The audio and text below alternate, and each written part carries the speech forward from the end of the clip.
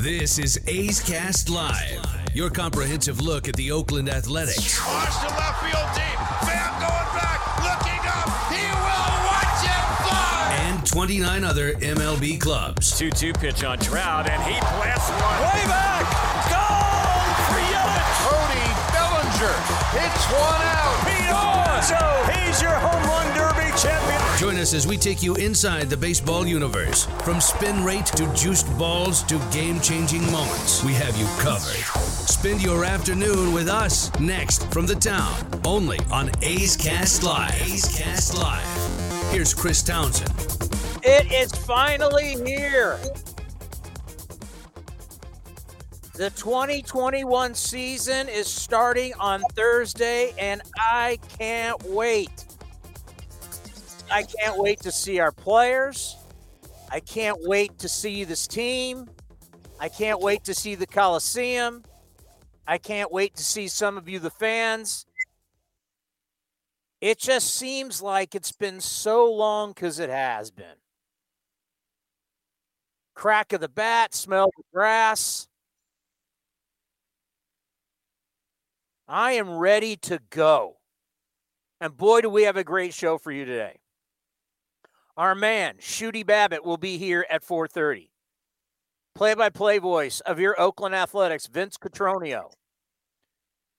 TV face and voice for the Rays, Dwayne Stats, as we'll talk about the Rays, the defending American League champs, at 5:30. Then a little green and gold history with David Feldman at 6. And then the play-by-play voice of the Kansas City Royals. You know him, worked Northern California, Southern California. The great Steve Physiok will be here at 6:30. That is a baseball lineup. You know, at this point in spring training, you just want everybody to be healthy and get back here to Oakland, and let's get it going. That's what it's about. It's about keeping everybody healthy. There's going to be guys get dinged up. I mean, it just happens. You hate to, like, we're going to talk with Dwayne Stats about Nick Anderson. He's their best reliever. He's out probably till at least August. He's their guy. He's their go-to when they got issues. And, they're going to try and do that platelet stuff. And if it doesn't work after that, it's Tommy John surgery. We've got some audio for you here. Bob Melvin talking about his starting rotation. Well, it has a lot to do with how Frankie Montas does in the sim game that he's going to throw on the off day. So we're kind of waiting, other than, the first two, to see how we kind of deploy them based on that. So nothing's for sure on when he will pitch, when Manaea will pitch, and the fifth starter. Well, we know one guy who's not going to be pitching. It's going to be Mike Fiers. Here's the skipper. He's doing well. He's going to throw a little bit today, and then he's going to pitch on the other side of Montas on the off day. So he's going to get at least 2 innings in, which is kind of the start of a different progression for him, throwing to hitters. And then, we'll probably send him to the alt site and pitch some innings to, get him up to speed there. So we're kind of on our way with him pitching in games, and hopefully, like I said, we target him at some point in time in April, whether it's mid to late, I'm not sure yet. So Cole Irvin throwing the ball pretty well this spring. He's got a 1 ERA, which is at spring really good, because we all know the ball doesn't do exactly what you want it to do down in that thin air. AJ Puck, could he potentially be a fifth starter? 4 innings, 1 hit, 3 Ks. And then Dalton Jeffries, 5 innings, 3 hits, 1 earned run. He's got a 3-0 with a 1.50 ERA this spring. So, yeah, I mean, if Mike's going to be out a little bit, but what it shows you right out of the gate, Cody, is that this franchise has depth with its starting pitching. In a year where we've been talking ad nauseum about how we don't know how many innings guys are going to go, and we might get to it. There was an article from MLB.com talking about bold predictions for every team, and for the Indians, they put 3 guys would have 200-plus innings. I looked at them like, what? Besides Shane Bieber, who's going 200 innings? Savali? Plesac? I mean, come on. So they said it's a bold prediction. I mean, it is. I mean, that's really bold. I mean, it's bolder than going out on a limb saying Mike Trout will win the MVP, that some people will probably say, but it shows you those three guys competing for that fifth spot until Mike Fiers comes back. It's been a race, and Dalton Jeffries, I think, with the start he had on Saturday against the Giants, as you mentioned, the 5 innings, 1 run, 4 Ks, but Cole Irvin against the Dodgers Friday night, 6 innings, 10 strikeouts, allowed 1 run. So he has a 1 ERA this spring. He's been really good ever since the A's have got him from the Phillies. And Bob's got to have a tough decision to make come up for the 5th starter if they want to go with the 5th starter. But it's a 4-game set against Houston and then 3 against the Dodgers, so you might need a 5th starter. Where other teams like the Royals have like 3 days off in their first 9 games or something like that. So they really don't need to have a 5-man rotation to start the year for Kansas City. But that's the one thing I'm looking forward to, seeing who that 5th starter is going to be, because we see the rest of the rosters kind of set, and they're going to have the 13 position players and 13 pitchers. So that fifth man in the rotation is going to be key, and we'll see who comes out with it, hopefully sometime this week. Well, the number one thing I've seen today, and it made me feel good, an article on ESPN, scoring home runs down in spring training with new balls in play. Through Sunday, spring training games are averaging 9.4 runs, the lowest scoring output in the preseason since at least 2015. I mean, this is what we want to see. And how's this going to translate when you go back and you're playing in a ballpark like, let's say, Oakland, or you're playing in a ballpark like San Francisco, and we start talking about the Marine Lair? And if guys are flying out,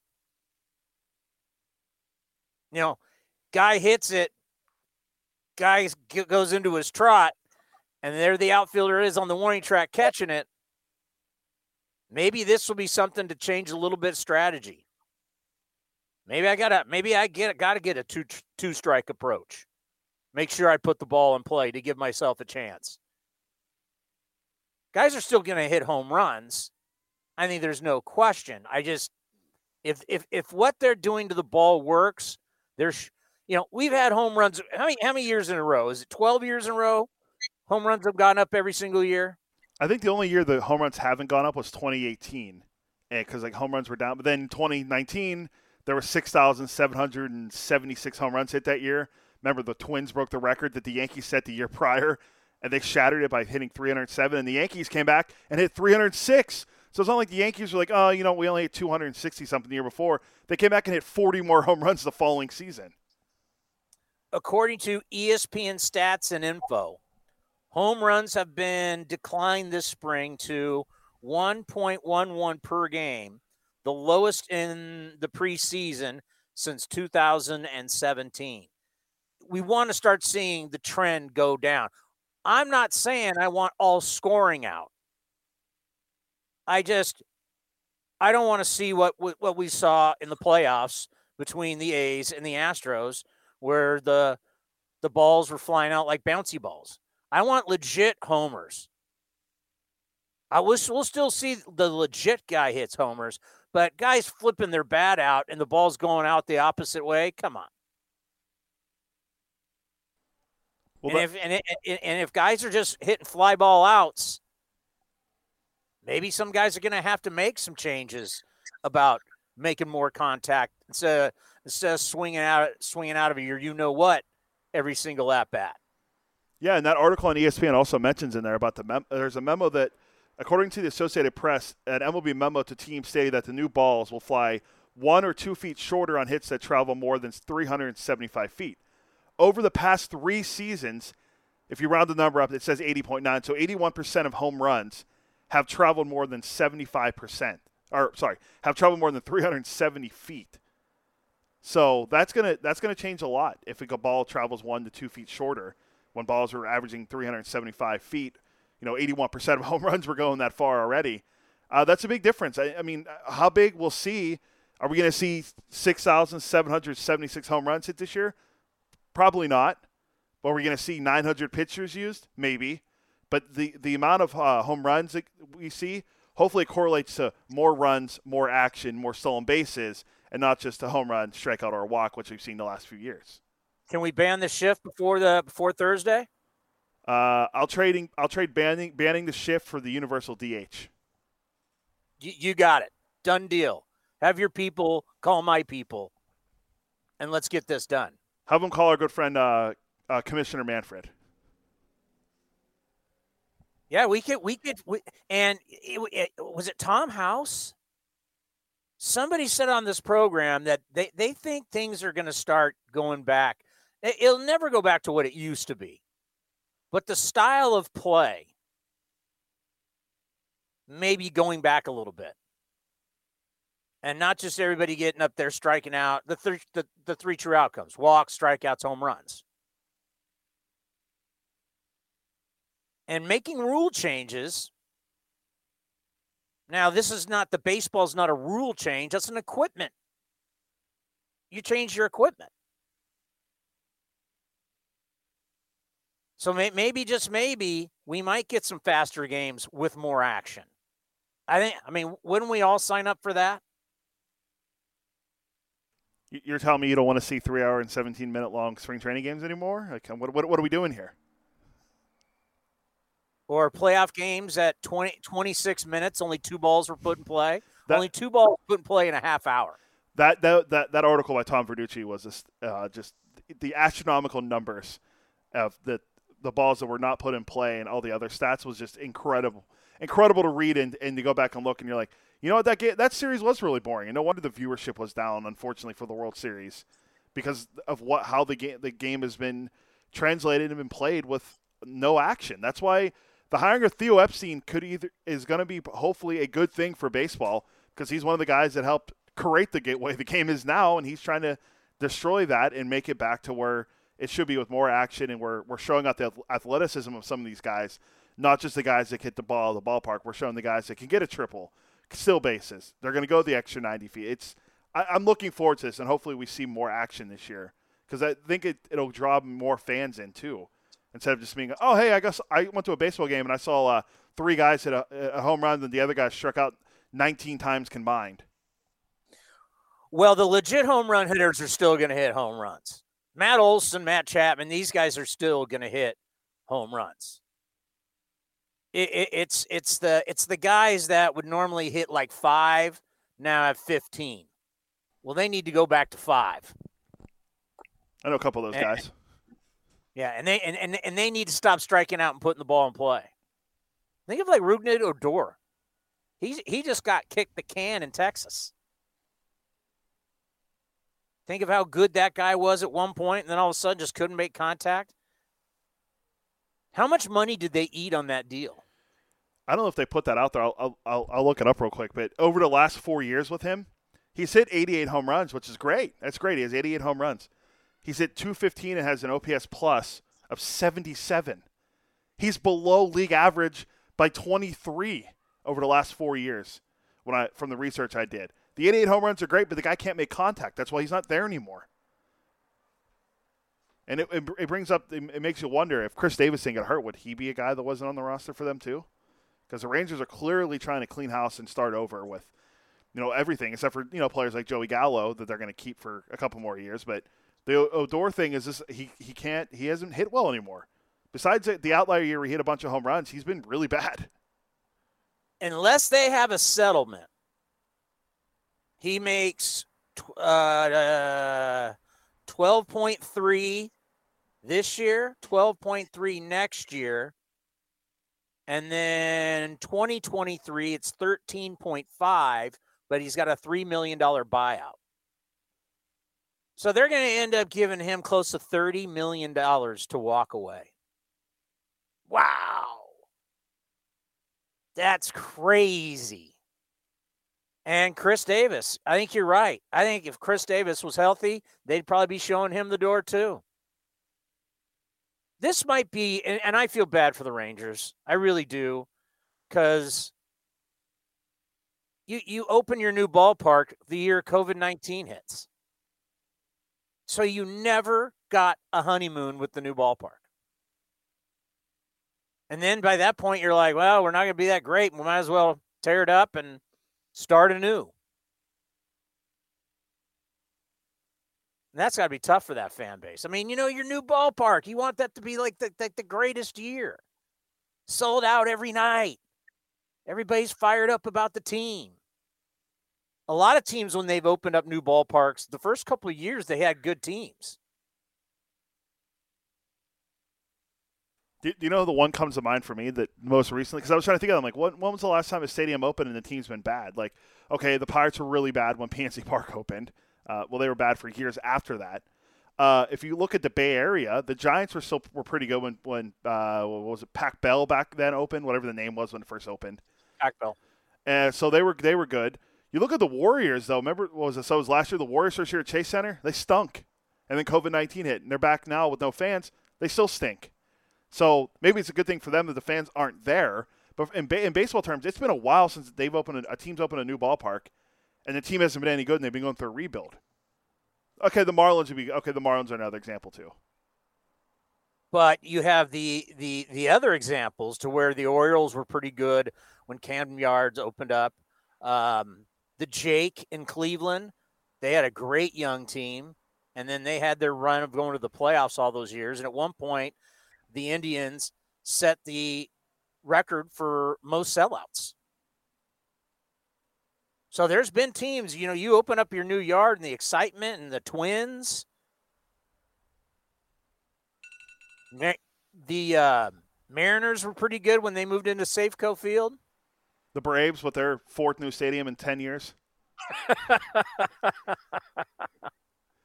Oh, man. But this is going to be a big year for the A's in getting a stadium, I tell you that. This is the year we're going to find out.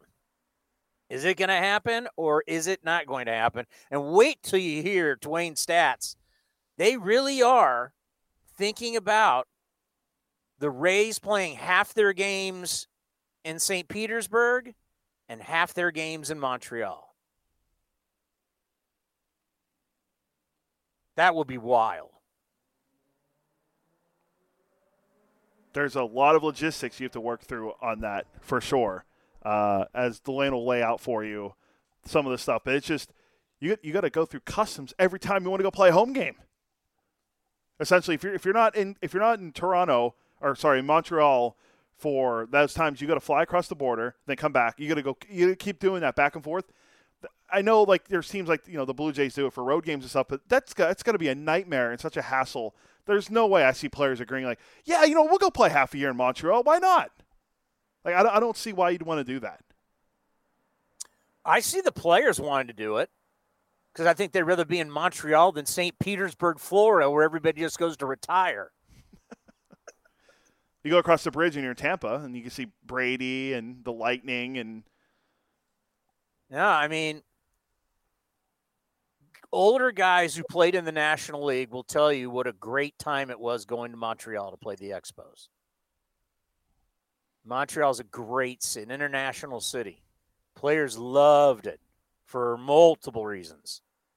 That's why they'll get a team. And this might be the help kill two birds with one stone is you offer Montreal some baseball. They got to build a park. St. Petersburg is still looking to build a park. So you could solidify Tampa being in St. Petersburg, and then you want to add two more teams. You want to make it 32 teams. Now, is that going to be Vegas? Is it going to be Portland? Is it going to be in North Carolina? I mean, they have options. But what they have to do is they've got to get Oakland and they've got to get the Rays situated. It's tough. It's tough to say, hey, we're going to 32 teams. You're like, well, what are you going to do in Oakland? What are you going to do in Tampa? You need both of those locations solidified. Then you can start looking somewhere else. There was another piece of news that happened. It wasn't really blown up or anything, but I was following it. And then another thing happened today, which the Marlins won't say it's service time related, but you could say it is. Their best prospect, Sixto Sanchez, who, he's a big part of their playoff run last year, he got optioned to the minors to start the season. But from the article I read on MLB Trade Rumors, they're saying it's not really service time related. Okay, because he pitched in the majors last year. Okay, I can see. But apparently they're trying to limit his innings. They only want him to go like 150 or 160 innings. So I can see why they did that. But the other one is, guess who didn't make the roster in Seattle? Oh. It's bad luck. Yeah, so apparently Kelenic said he's going to play his tail off to get called up. But they sent him down to the minors after this whole fiasco happens. And he's going to start out the year, I think, in AAA.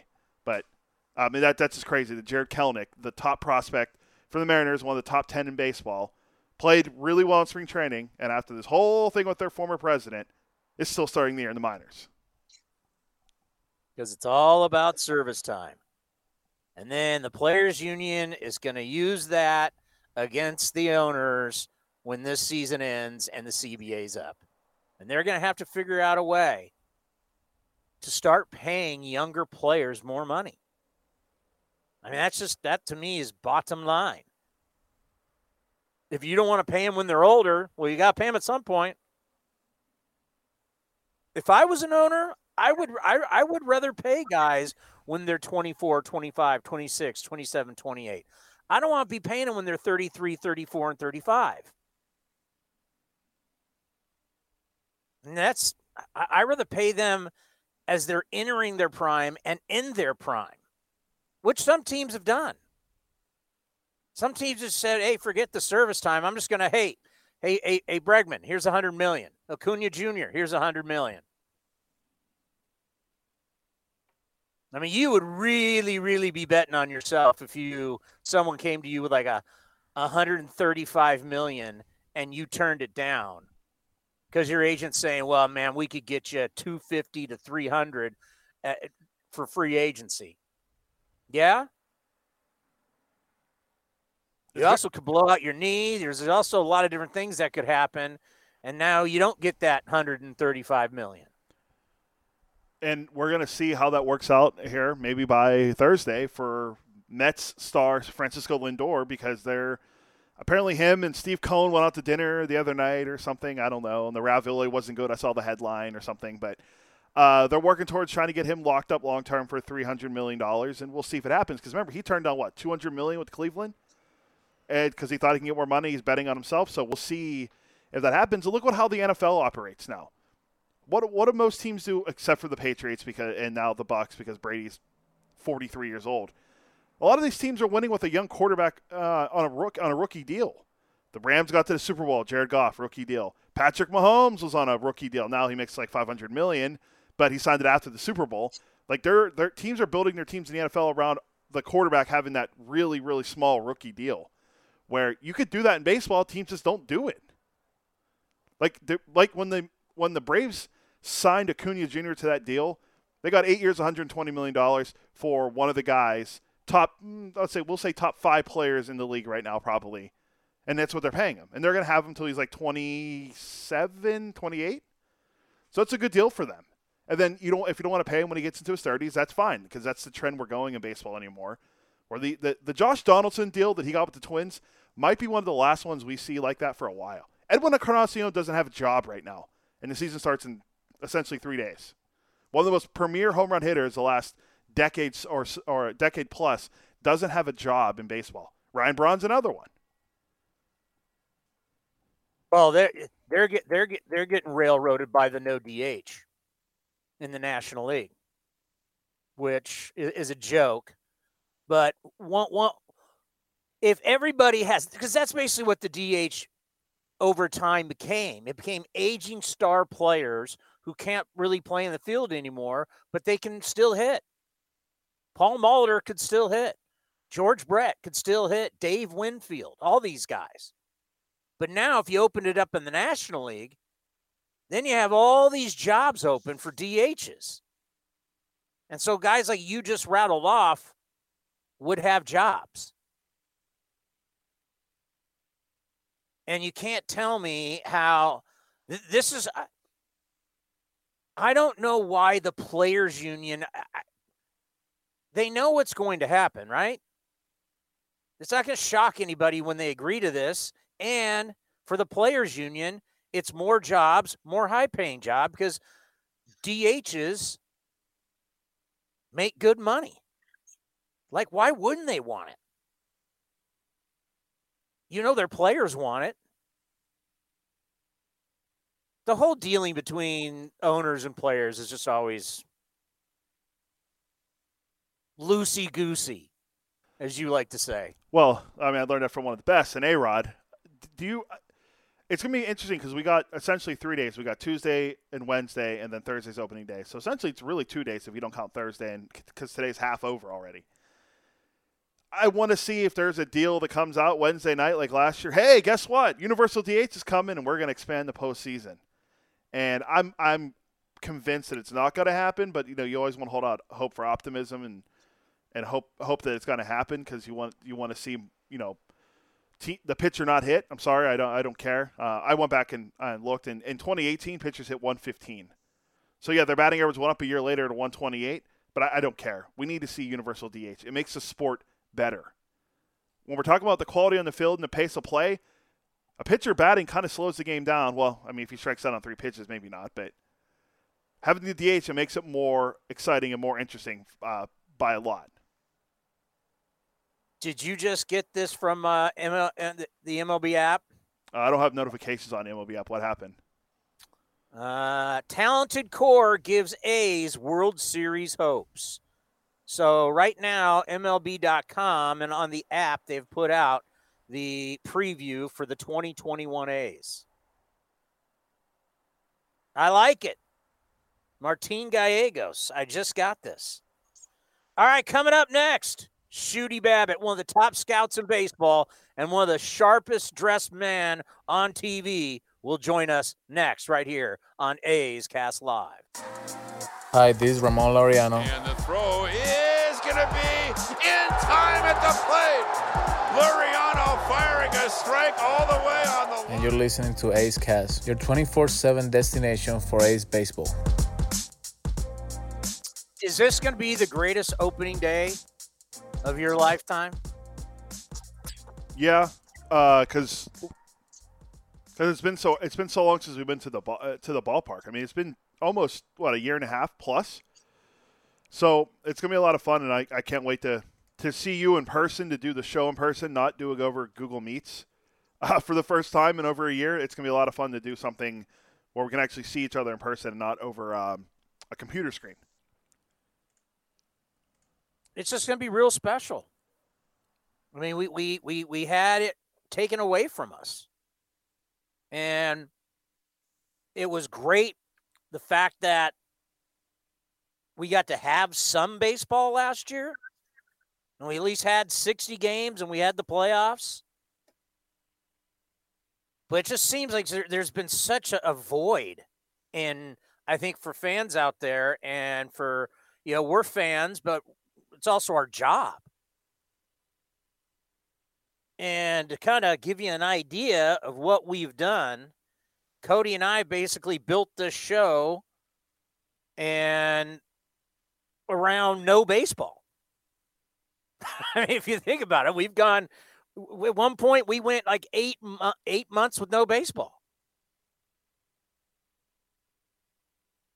Man, I don't care if you're covering just the NFL or the NBA or covering the sport with no games being played.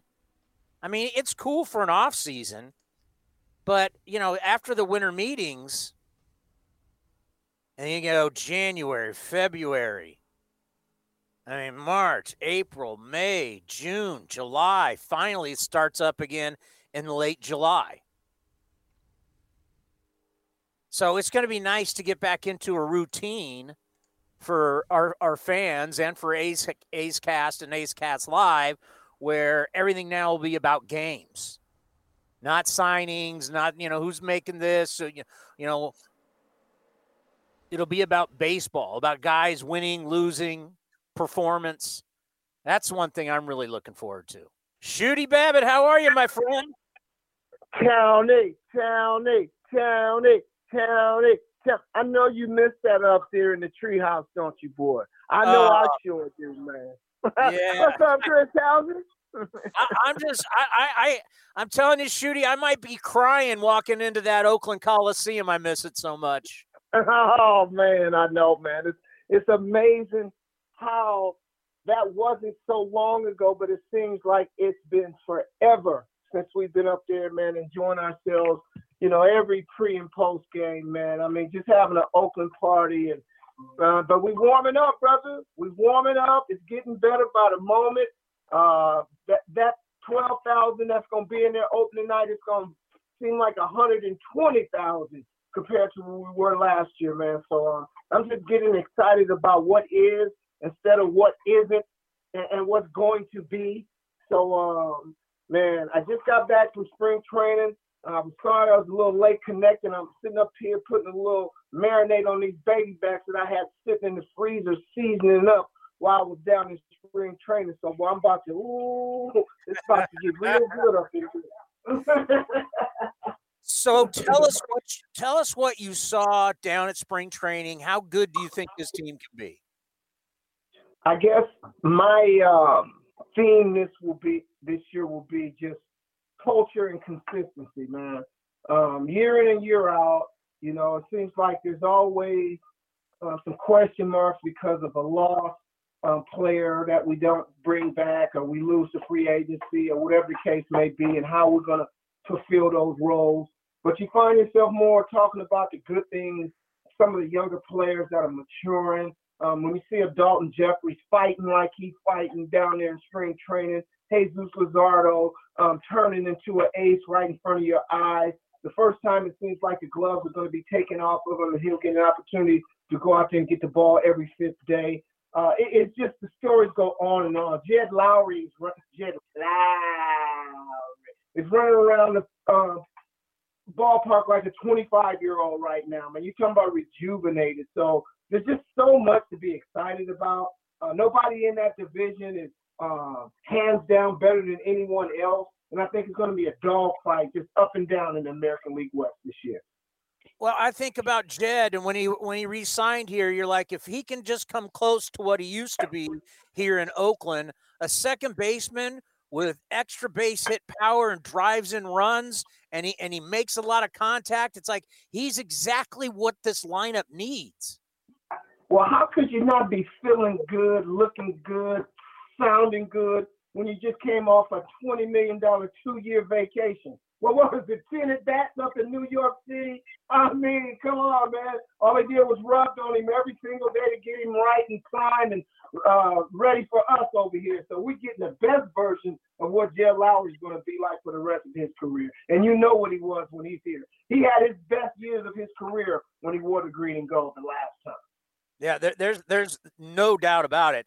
And I want to get your opinion on pitching, because some people think you're going to need a ton of pitchers because these guys didn't get their full workload last year. Other people are going to tell you, you know what, these guys should be fresh, not a problem. How do you think pitching is going to go in 2021? Man, in my humble opinion, Chris Townsend, you're going to need a bunch of them. And I guess people just really forgot that we had already started trending toward a bullpen type era. A bunch of guys that just huff and puff until they try to blow the house down, and all they end up doing is blowing their arms out. So I'm kind of glad that 95 to 97 is just a guy that just throws hard. There was a time when you saw that, it was like, woo, such and such is throwing 95. Well, everybody's coming in there and throwing 95 to 97. The guys that have paid attention to their craft, that understand that more pitching on the outside of the plate, pitching in soft contact, get quick and easy outs instead of those extended at bats. Those are the guys that are going to have success. And it takes time, feel, understanding, up and down, familiarity with a hitter before you know how to pitch to that guy. So a lot of bodies were in camp. Guys weren't getting the amount of at-bats they needed. Pitchers weren't getting a chance to see as many hitters. Simulation is simulation. Nothing like game day or actual game play. So it's going to be interesting. That's why I love when I talk about continuity and culture, there's a culture and a continuity that you continue to see with the A's in this organization, that there's not a whole lot of holes ever to plug. You've got guys that pretty much fulfill and define their roles when they come here. I look at a guy, for example, like Lou Trevino. Here's a guy who had tremendous success when he was with Trinan and Perrin, and probably could have pitched in the ninth inning that year. But since we had Trinan, it wasn't necessary. The next year he came back. He didn't pitch well. This guy is looking fresh, looking sharp. We've got about 3 guys that might be able to close down there. So we've got depth. The guys are going to compete. They're anxious. They're ready to go. And as long as we can get out of there healthy. I don't even want to talk about A.J. Puk, because you're talking about if he stays ready, Freddie, and bringing what he brings, man, we're talking about a whole new big story this year. So there's so many things to look forward to in this 2021 season, man. That's the biggest thing that I took away from being down in spring training, that there's going to be – can you imagine some of the times that you and I used to just sit back every night, all we talked about was pitching, because there was nothing else to talk about with that club, and how hard your job was. People don't know how hard your job was during that time. Not going to be like that, Townie. It's going to be different stories every night, man, and that's what I'm loving about this team. I'm going to be real interested to see how the Rays are going to do it this year. Yarborough, Glasnow, and then after that, they're going to try and get a ton of innings from a bunch of guys. As many innings, as many guys, have X amount of guys that have at least 100 innings. You think that kind of philosophy can work? It has worked for them. That's why they've had no problems trading away the Snells, all those big name arms that they've gotten rid of that would have been aces on other clubs. Remember, they're the one that started that opener stuff, pitching closers in the first inning. They do it, in a statistically analytical way. They've had success by marginalizing how much money that they have to pay, and they've minimized damage by going out and making foolish mistakes. So what they do is they pay that guy, they trade that guy when the money is up, and they get some value back, and they plug the holes. I just think it's going to be wholesale this year, man. You better have a stable full of arms now, because it's going to be a long, long year, man. Yeah, especially after coming off just playing 60, now going, because you can trick it up and fool people for 60, but you can't hide your warts in 162 games. And, I know a lot of these guys threw indoors and tried to do things to stay in shape, but it's nothing like actual being on the field. And I know the things that we've been through here with the corona, that's limited everybody. And those guys that were there for 60 games and living in that bubble, you think that they jumped right out of that and went back to working out? Man, they wouldn't hug their families and spend time indoors with the people that they've missed all that time. So everybody's behind. I think we'll just have to be patient, don't have the expectations that we normally have. Remember, these guys are human beings, even though they're the best in the world. But let's first 30 days, let's see what happens. As far as guys' health are concerned, and let the cleats break in and the gloves break in a little bit before we start, talking about what they're going to be and what they're not going to be.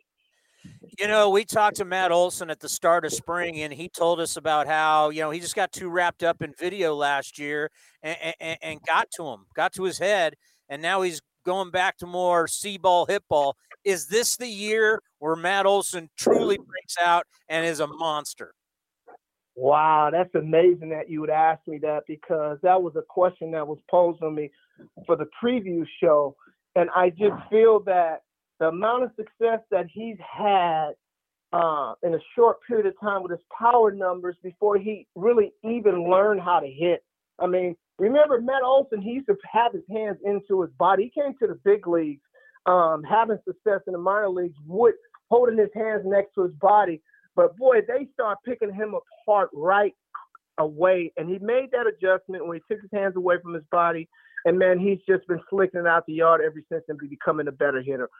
I know he's got a little sour taste in his mouth about losing that gold glove to Evan White.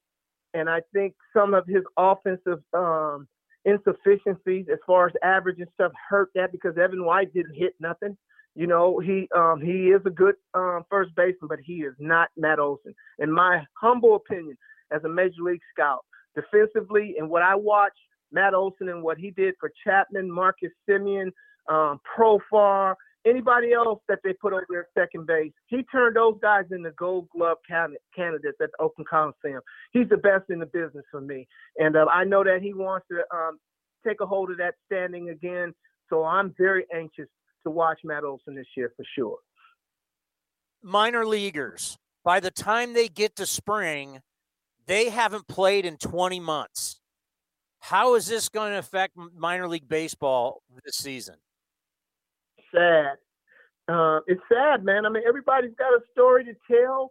I mean, we're talking about baseball, and there are people in real life that have some issues that we can't even comprehend. But since we're talking baseball, just for example, there are multiple organizations that drafted kids in 2019 that did not even get a chance to put their uniform on in 2020 that are going to get released in 2021 because of the drafted kids in 2020. They just don't have enough teams. The commissioner eliminated 40 affiliates.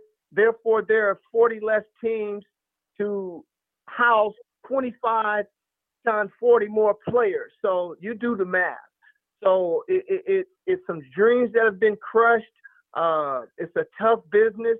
I can remember as a kid just dreaming of wanting to be a professional and having to work my tail off and dream my tail off, sweat my tail off. Everything that I did when I was a kid as far as playing baseball, I dreamed it, I slept it, and that's what I wanted to do. Lo and behold, I got lucky. You know, I got an opportunity, and I didn't take it for granted. Maybe with things being even more difficult now, our kids will understand that nothing is promised. They're going to have to dig a little deeper. They're going to have to be the best image of themselves and some, because once you get that opportunity, there's no one on the planet going to do anything to keep you from wearing that professional uniform. So it's going to be tough, man. The competition just got stiffer. I mean, there are kids, high school seniors that didn't get a chance to play their senior year. They're not getting a chance to be seen right now. So it's, man, it's tough. It's tough on the young minor leaguer like it's always been. But hang in there, bro. You know, you got to keep the faith. That's the wonderful thing about something. We all dream about being something, and who knows what's going to happen. But man, this is 2021 is going to be great because there's going to be a lot of dreams that are going to be fulfilled. You're going to have to dust off all those suits. Oh, brother, looky here. I spent the last 2 weeks getting combos together. I got about 12 right now because I'm going to be on the road. I'm going to be traveling. I'm going to be getting it this year. So when I'm stopping in to get one, all I have to do is pick one off the rack, and it'd be good to go. So they ready, Townie. I'm ready to go, man. I've been waiting a whole year to get back, bro. Best dressed man in baseball. Thank you, Townie. I am one of the most blessed dudes in the business. Just put it like that. I don't take nothing for granted. I know how wonderful a job that we have. Just to be able to call it a job is insane in itself. And for me to be saying that I've been a part of this for going on my 44th year is just, you know, out of this world, man. So you never know when it might be your last day, your last game, man. So you better wear it well. And just like my man always said, the great Sam Skinner, if you ain't going to be a good sport, don't play. So I'm just trying to be the best sport I can be, bro. I can't wait to see it, Shooty. I really can't. Likewise, Tony. I miss you, man, and appreciate everything you've been doing to keep this stuff together, man. And people, I don't think they understand all the things that go on in the back room, trying to make things available for them. But hang in there, A's fans. We thank you. You know, the ones that are in that Coliseum, you're loyal. You're tremendous. You make everybody feel like, you know, they're your favorite player, and that is a wonderful thing. So just hang in there, and I'm looking forward to seeing everybody at the Coliseum, and I'm wishing the best and the most blessings for everybody out there that's listening. You are the best. We'll talk soon, hopefully Thursday. Thank you, Tony. Townie, I'll be looking forward to it, baby.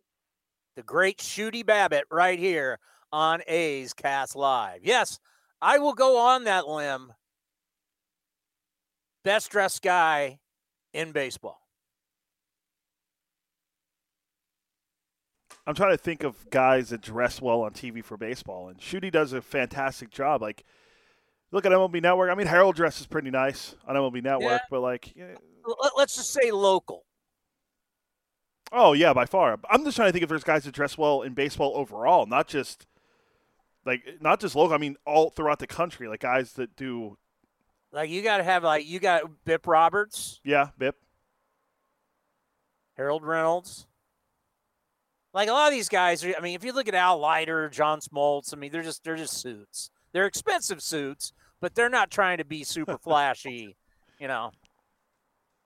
Eric Burns usually had when Burnsy was doing MLB Network, he always had a unique look on TV. Is the best way to put it. Is he not there anymore? No, I think he joined another like network or something, doing something else. I think he's still talking baseball, but I haven't really looked into what the network is, but I don't. From what I remember seeing, he's not with with MLB Network anymore. I like Burnsy. Actually, I'm going to look it up right now. Where he's at. Well, I know he was in the documentary, the Lance Armstrong documentary. He's been palling around with Lance Armstrong. That's an interesting relationship. Yeah, a little bit. He works for the No Filter. Is that what this is? No Filter Network is what it's called. The heck is that? I don't know. They only have 1,000-something followers on Twitter, but they're new. So Burns just started doing it. It looks like, in the last, I think it's less than the last year. It's the last couple months or so. But yeah, he was always good on TV when he had with the suits and everything. So I saw something funny earlier talking about suits. It was a picture of, I want to say it was like batting stance guy on Twitter. Someone put out there was like happy birthday to the genius behind the Oakland A's, Billy Beane or whatever, and it was a picture of Brad Pitt in a suit, and they were making obviously the whole Moneyball thing, but it was just funny seeing Brad Pitt's picture for Billy Beane's birthday. Today was the last spring training game, right? There's some for the A's, yes, and there's some teams that are playing tomorrow, but for the A's today was the last day. So yeah, that's where you'll now have Ken, Vince, Ray making their way back up to the Bay. That's one thing I'm going to miss this year is no Bay Bridge series. That was always a fun, spirited series. 2 in San Francisco, 1 in Oakland, and then get ready for the season. Well, I think that's what they were trying to do with these last 2 games, yesterday and today, but obviously it was played in Arizona, so it's nothing like the Bay Bridge series, but it was the A's and Giants playing, and it's funny, not funny, but it was unfortunate because Mike Yastrzemski got hit in the hand today. He's getting X-rays done. That's the best player in the Giants lineup, and he got hurt in the last spring training game. God, they've had some bad luck. Remember, Bumgarner got a line drive back at him, hurt his hand. Was that a couple of years ago? Yeah. Speaking of Bumgarner, they did a list of the top 30 opening day starters. He's in the bottom 5 of the list. He's bottom 5. He was 25 out of 30. But I thought he was a Hall of Famer. Yeah. You know who last was? This is my favorite. And no, it was not the Pirates opening day starter, which they got wrong in the article anyway. The last guy is the guy that everybody loves from Detroit. You need to trade for him at the deadline because he doesn't make any money. Matthew Boyd, got to trade for him. Boyd? Yeah, dead last for opening day starters on the ranking system. Where was Bassey? Chris Bassett was 14, just one behind the Astros opening day starter, Zach Greinke. Wow, is Greinke falling? Yeah, you and I kind of talked about this yesterday. Who we don't really agree on who number 1 was on that list, but I mean, recency bias. Of course, you're going to go with this guy for number 1, but Who was number 1? Shane Bieber was number 1, the number 1 ranked opening day starter. I would put DeGrom and Garrett Cole ahead of him, but maybe I'm just maybe I'm just being too nice.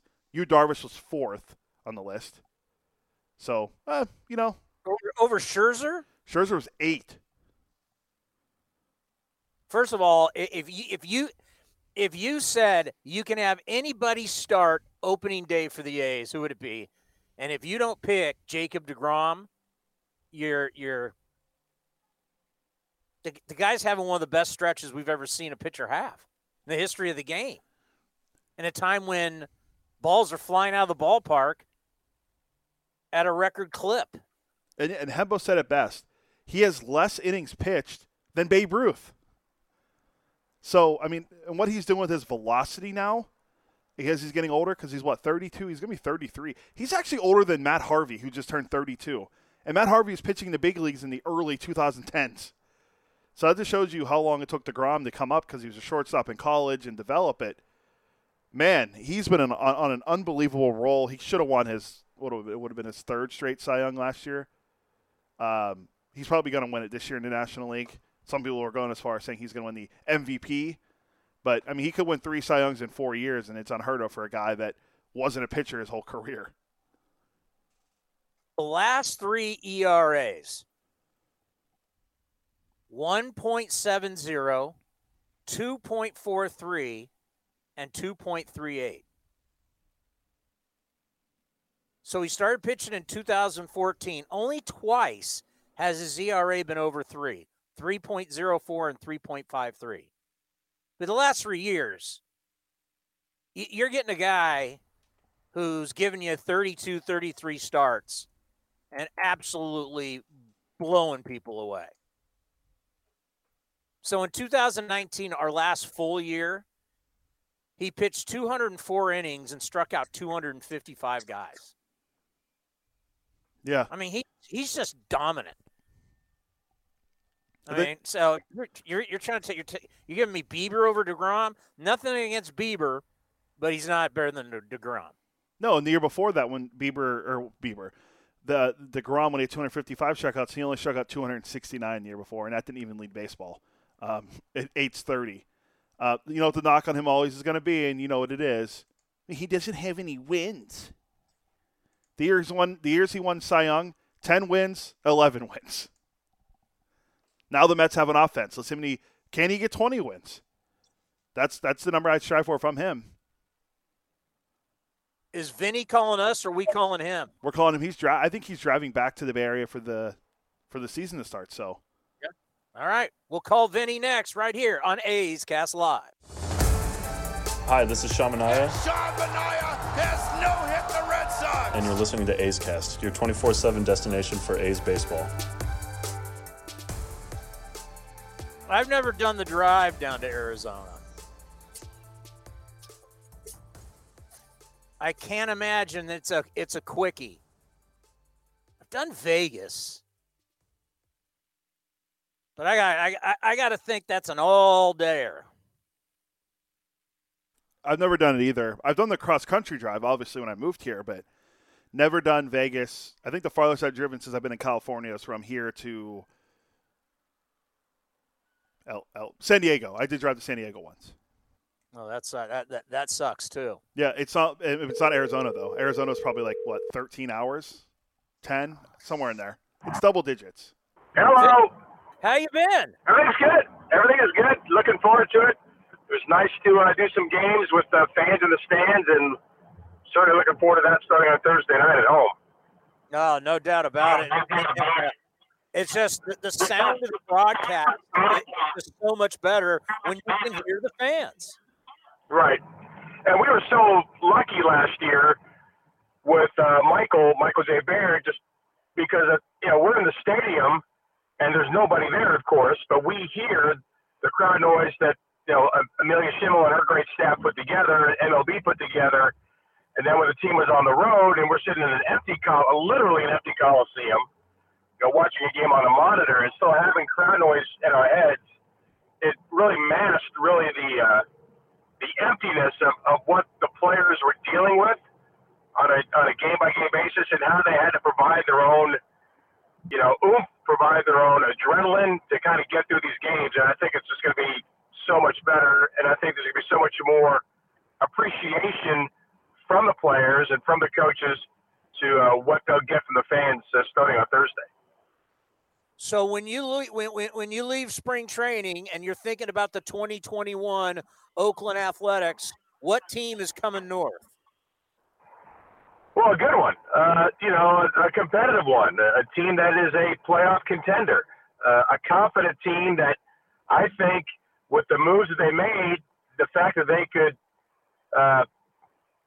move around the Simeon scenario and make that play the way it did, and the great late signs they made with the pedigree of the guys they brought in, sometimes, that's the final nudge to get a team over the top. I mean, this team's been in the postseason 3 years in a row. They haven't gone as far as they want, but they've got playoff experience, but they don't have that win-it-all experience. And you've got, 3 new guys that have that, or 2 of them do anyway, and Elvis has been there twice. So I think that does mean something, and I think that could be an important thing to pay attention to as the season gets underway. I want to see Jesus Luzardo rise because you look at the American League West, Tony, there really isn't a true ace, and there aren't very many in the American League as it is. I mean, you could say Garrett Cole and Hyun-Jin Ryu, and that might be it. I mean, there's so many more than that, and Shane Bieber, I guess, with Cleveland, but there's so many more in the National League, and I think the American League West will be determined by who has the better pitching season, Jesus Luzardo or the greatest wild card in the league this year, Shohei Ohtani. And for the first time, Astro players are going to see fans, and it's going to what that mentally does to them for 162 games. I'm really looking forward to see how that plays out. Well, you go back to last year, Chris, and it affected Altuve without any fans because there was enough conversation about it in spring training, and then even though there weren't fans there was still enough, filtered conversation about it that it affected his performance. And now it becomes live again, like you mentioned. There's going to be, there's just going to be a lot of noise. It's going to come from every ballpark that they appear in.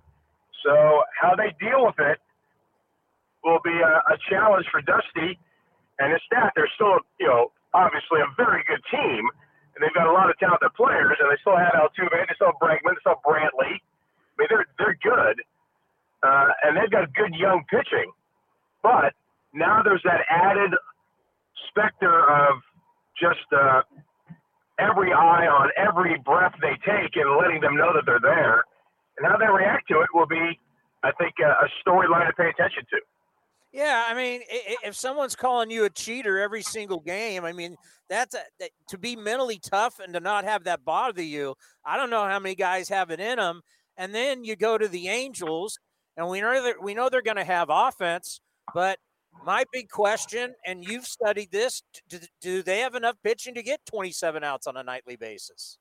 Right, and I think that's why it goes back to Ohtani because they scored enough runs even with him out of their lineup offensively. He did not have a good year offensively, but they needed his arm, and they need Dylan Bundy to prove that last year wasn't a fluke. They need Griffin Canning to step up. Alex Cobb has got to bounce back. They've got a 6-man rotation. So they're doing things differently there. They've got a new GM. It's like it's another do-over. And we know that Joe Madden likes to be creative, and sometimes he tends to get over-creative. And while I think it's going to be potentially very interesting even on Sunday night, when the Angels are on Sunday Night Baseball against the White Sox and Ohtani's pitching in that game, if Madden has the wherewithal to bat Ohtani first or second in a game that he's pitching. And that's going to be part of the storyline for them. And how that affects Ohtani physically, how it affects his pitching, just how it affects him as a player day in and day out. And I think that's fascinating. I mean, we've all done it at some level where you pitch and hit in the same game. I want to see it because this kid, he's got Babe Ruth skills. It's pretty amazing. Yeah, he can throw 100 and he can hit 100. And that list ends at 1. It's him. So he certainly is potentially the most exciting player in baseball. Taking nothing away from Mike Trout or Fernando Tatis or Juan Soto or, Ronald Acuna Jr., take your pick. They can't do the things that Ohtani can do. And the A's have seen it. They saw him as a dominant pitcher. They saw him as a tremendous force offensively. Now they'll have to see if he can put it all together, and most importantly, of course, he has to prove that he can stay healthy under the regimen that they've got set up. To me, that is the ultimate wild card of the beginning of 2021. How much can they get from Ohtani? What will he mean to them? And how far can he take them this year? A report by ESPN today. I don't know if you were able to see it while you're driving, but I guess the new ball is working. That runs and home runs were down this spring. Do you think that the whole ball controversy will play big? No, I don't. 3 feet? I mean, so Matt Olson hits it 411 feet instead of 415 feet. I mean, I think it's still the design of the swing with the angle of the bat that creates the ball going out of the ballpark. And I don't think the 2 or 3 feet is going to make that much of a difference. We'll see. I mean, we all want to see more action. There's no doubt about that. We want to see teams be more creative. We want to see teams put runners in motion. We want to see guys hit behind runners. We want to see less base hits being taken away because of shifts. I don't think all those things are going to change as dramatically as some people would like, with the supposed change of the baseball. What may happen is like with Sean Manaea. Sean Manaea has shown a development of a better breaking ball this spring. Dalton Jeffries, and we don't know this yet, if he makes the club or even when he gets back to the big leagues, if it's not now, part of the reason why is because he has developed a better breaking ball. Is that because the seams are higher and it allows them to get a better grip and a better touch on the ball and a better chance to develop that spin rate that allows the ball to be manipulated the way they want it to? I've asked on multiple occasions, Tony, on Zoom calls about the baseball, and I haven't got any kind of a response. So, either they're downplaying it, they don't see it, or they just don't want to talk about it. At least that's the way it is in the A's camp. Other camps have said more things, but the A's have said basically nothing about the baseball. It'll our first couple of night games. Let's see with the Marine Lair, and it's going to be damp. See how the ball's flying when the sun's out and it's batting practice, and then see what it's like at 9:00 at night. Well, the starting pitchers for the first game use a breaking ball pretty distinctively. Chris Bassett with that slow curve ball, and he's added a slider, and Zach Greinke has had a great touch on a breaking ball for years and needs it more and more now that his velocity is down. So is the baseball allowing them to do things that gets the bat off the barrel that would decrease, the discussion of, the 3-2 outcomes and the home runs all the time and guys that should be hitting home runs or hitting them to the opposite field? We'll just have to wait and see. What will this opening day mean to you, do you think? It's like a rebirth. It was such a different year in 2020, and when you look back on it, and you look back on what the world has gone through, what our country has gone through, and we were still able in a very small way to do our jobs, limited schedule, certainly limited in the way that we could present our product, limited in the way that we could gather information, but somehow they got on the field and we still had a chance to see the athletes perform at the highest level. And that was rewarding, but it's still, a sea of cutouts, which was great for charity. And it was a very intelligent marketing move by the A's and many clubs around baseball, because it gave them a chance to still give back to their communities and be stewards of their community. I just think that the opening night with the fans there, I think when the players take the field, there's just going to be a different sense of what they mean to them. And I'm not saying they didn't have an appreciation before, but I think that appreciation grows. And, I can speak for myself. I mean, I'm lucky that I'm still doing it.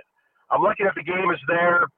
I'm lucky that the sport found ways through protocols, through their health concerns, through the players and the coaches and the staffs, doing more than we probably will ever know that they went through last year just to get 60 games in, to keep it, moving down the field. And now we open up on time. We open up, we believe, with a full schedule. And we open up with fans, not 100%, but it seems like that will grow as the year goes on. the world, our country specifically, is getting healthier. The vaccinations are happening by the millions. I'm encouraged by that, and I just hope that leads to some significant steps forward of everybody enjoying themselves again, enjoying the company of family and friends, enjoying human contact, just enjoying social activities. And maybe doing that, we'll all be a little kinder to each other. And just remember what everybody went through and the unfortunate truth of how many lives were lost and how many people. I think we all had. I know people that have passed away from it, and I have lots of friends that experienced having the virus. Fortunately, with positive outcomes, but there were some that didn't, and that made it very real in my house, despite what other people might have been saying. I saw what it could do to families, and I just hope that we look back on what we're all living through. For a kid whose dad grew up in the Depression, his mom grew up in the Depression, I think about what that was like. Well, now we've lived through something that had a lot of the same concerns, a lot of the drama, and we're not there yet, but we're a whole lot closer than we were this time a year ago, and I'm just so thankful that we have a chance to do it. Yeah, and we got to get, and for my kids and getting them out of the house and getting their lives back. I mean, it's been brutal. All right, buddy, be safe with the drive. What do you got, about 2 hours left? I got a couple hours left, and I'll be zooming in there and looking forward to Thursday night. Take care. Be safe. All right, Tony. See you on Thursday. See you, Cody.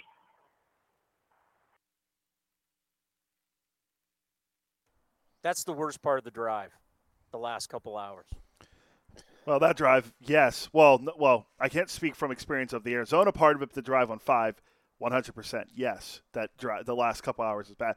Because I went to Pismo over the weekend, but we took 101. The last hour and a half when you hit Gonzales and Salinas, and you're still driving, you're like, oh, I still got an hour left? Come on. Then you hit Gilroy, and it's like, still 35 minutes left. It was only 3 hours. I know. Well, I don't drive anywhere, so. That is true. I mean, that's the only place I've gone. Start on Thursday. Back at it. I know. Can't wait. And the only time I'll take off during the entire time is the All-Star break for a bachelor party. Are we going to have an All-Star game?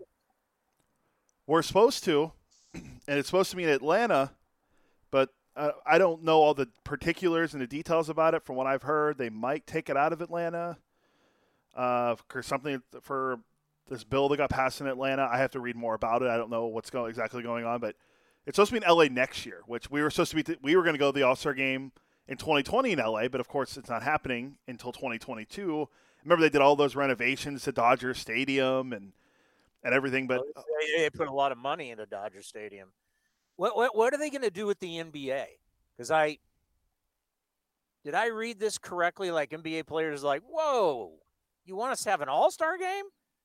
You guys claim you're worried about COVID-19. You want to have an exhibition game? Yeah, that already happened. Like that happened. I think it happened like 2 weeks ago. Did that actually go down? Yeah, they played it. They played in Atlanta. Yeah, that shows you how much I've been paying attention to the NBA. Yeah, if you didn't know, Steph Curry won the 3-point contest. So that's all you need. I think they did the dunk contest at like halftime of the All-Star game.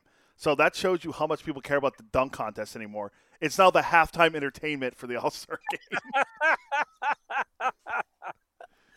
But that's the thing. It's like, if you preach about COVID and what we have to do to beat COVID and all that kind of stuff, and then your sport goes, oh, but yeah, we want to put a bunch of people together who haven't been with each other and do an exhibition game. So I'm just wondering, hopefully we'll all be vaccinated by that time.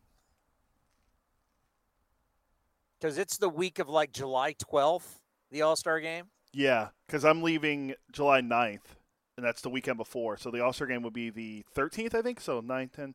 Yeah, the All-Star game is July 13th.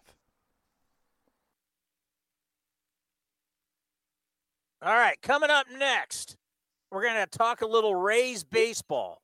Dwayne Staats has had an unbelievable career, whether it was the Yankees, now with the Rays. TV play-by-play man for the Rays. Always interesting to have him on the program. And we're talking about a team who's trying to defend their AL championship. The Rays are good. They've made some changes. We'll find out about them next right here on A's Cast Live. Now back to A's Cast Live. Here's Chris Townsend. And also don't forget, indoor dining is back in Walnut Creek. So you can sit inside safely at the Chicken Pie Shop of Walnut Creek. But, of course, we still have the outdoor patio. Because I know, Cody, you're not ready to go inside and eat yet. Is that correct? Yeah, I haven't done it yet. I saw it when I went to Pennsylvania in September. They were doing inside stuff, and I was like, "No, I'll sit outside." We just barely have outdoor dining in California. Don't think I'm going to go jump 100 steps ahead and go inside. And then we went somewhere Friday night here in Japantown, where I live now in San Jose, and they're like, "We have a seat for you inside," and I'm like, "Whoa, inside?" And they're like, "No, we mean like in our back, inside, like inside." Not you waiting outside at a table, like inside our little back area in the back patio. So eventually I'll get back to that, but it's more of a safety thing for the fiance since she, even though fully vaccinated, working at a hospital, I'm still being a little cautious for her. That's cool. That's cool. The Chicken Pie Shop, though, I'll go inside. I went inside a Morton's downtown San Jose for my birthday. We ate inside. It was freezing cold. Where's that? Morton, is that where? It's the old McCormick and Schmidt's. Okay, it is. Okay, I know you're talking about. It's not the one by Scott's Seafood, is it? That's on the. It used to be near Scott's Seafood. Yeah, it's right across from the park, and it's on the same as the Fairmont. Oh yeah, okay. I know you're talking about exactly what you're talking about. Okay, because I've been to Scott's Seafood before. I don't eat seafood, but I've been there. Oh yeah, get the Cajun ribeye if you go to Morton's. It's phenomenal. All righty, we've been going around to all the camps. Now we got to do the Tampa Bay Rays, the team who won the American League last year with a 40-20 record. Now, the pace they were on, it would have been 108 wins. That's how good the Rays were last year. 108 wins. They've lost some pieces. How good are they going to be in 2021? Here's Dwayne Stats. Well, it's great to hear your voice. Getting ready for the season. How have you been? Chris, I'll tell you, all things considered, we've been very good. I think we've had a little more ability to, move about the confines than some, but we're all continuing to be cautious and have some common sense about this. Well, this season for the Rays is going to be very interesting after going 40-20 last year. And if you looked at that for 162 games and they would have played at the same pace, they would have won 108 games. So obviously the Rays are going to be tough once again. But, trying to repeat the American League after that short season, it's going to be a lot of fun to watch. It's going to be challenging. As challenging as a 60-game schedule was, I think going from 60 back to 162 will be the greatest challenge that these teams have faced maybe ever. I mean, when you think about what you could do over 60 games, and it was like a mad dash. But as we know, it's a marathon, and now to readjust and get all the pieces in place to make that happen, I think it's going to be a challenge for a lot of these teams, and we'll see how it works out. I think versatility and depth are going to be, talent wins out, but beyond that, versatility and depth, I think, will play major factors. Last year in the postseason, obviously it was completely different in Texas than it was out here in California. So the Rays end up winning the American League without seeing any fans. Then they got to fly to Texas. They go to Arlington. Now there's fans. And the Dodgers have been staying in the same hotel, the same clubhouse. They've been playing in front of fans. What kind of advantage do you think that was for the Dodgers over the Rays? Well, I think it's an advantage. There's no question about that. I mean, no one is really citing that and, making excuses. But I think common sense tells us that if you're in a position such as the Dodgers were, that has to be an advantage. There's no question about that. And when you look at the Rays going forward this year, you've lost some pitching, but how do you see the team coming out of spring? Well, I'll tell you, the big question right now is going to be Nick Anderson because of the elbow issue he has. And they're thinking with a partial tear in that elbow, if they get him back in August, they would be pleased with that right now. I think they're going to do some PRP and some stem cell injections. There's no talk about surgery in there, which would be great for both Nick Anderson and the team. They're always creative, this front office. And I think by the addition of Waka and Hill, what they've done, even McHugh, to put them into a mix as they try to combat the loss of innings from Blake Snell and Charlie Morton. I think that will work out to replace some of those innings because of what they've done and the way they mix and match. And then the pitching is deeper than just the crew they're going to break camp with. But my big concern is Anderson because he was the guy in the bullpen where they would identify whether it's the 7th, 8th, or 9th innings. They would identify the big spot in a game, and he was the guy to match in that spot. And so without him, they're going to have to be as creative as they've ever been, or they're going to have to find somebody who steps up. And this has happened before, seemingly out of nowhere.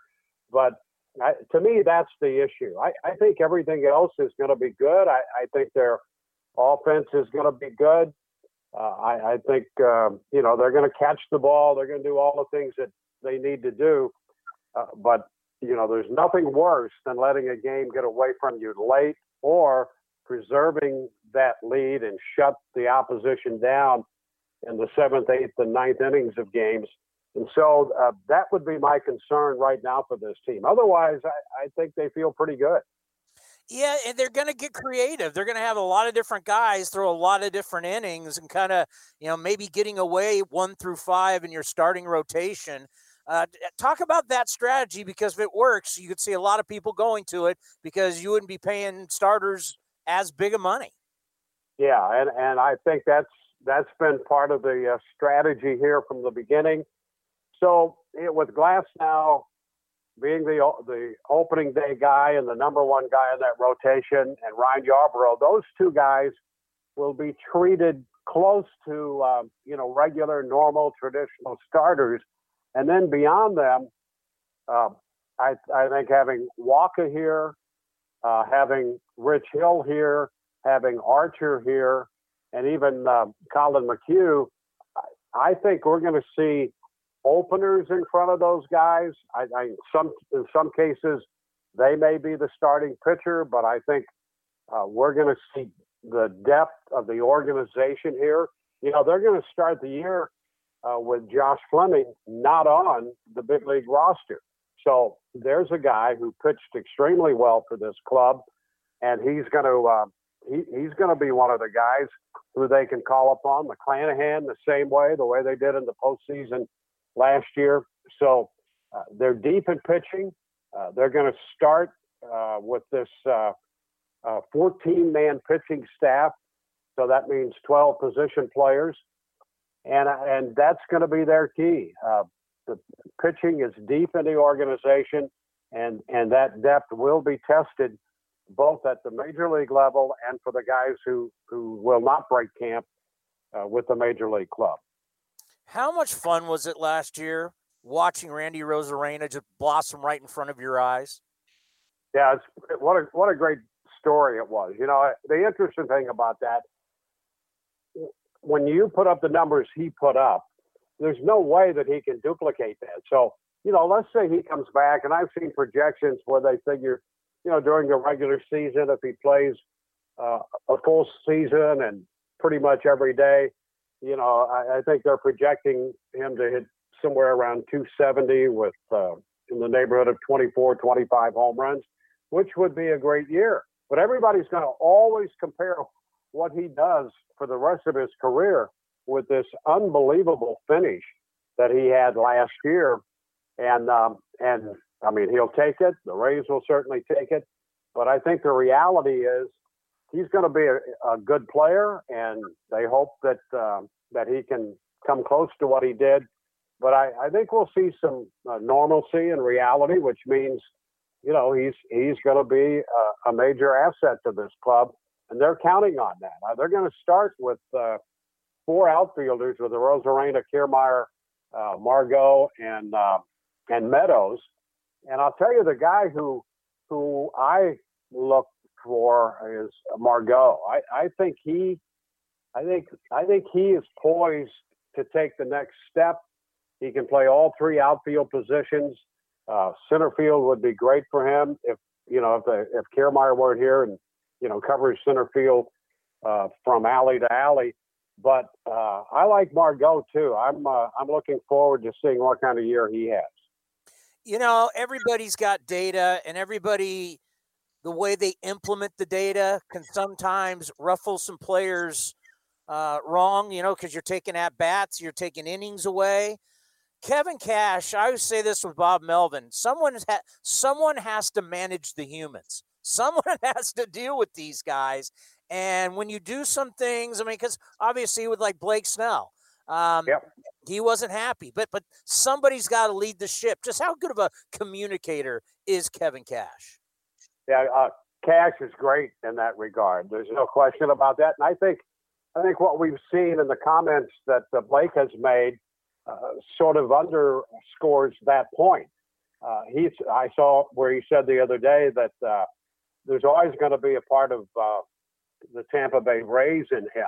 And as difficult and as disappointing as it was for him to leave that game, and you know, we're going to be talking about that forever. I thought he handled it well. You wouldn't expect a guy to want to come out. He wanted to stay.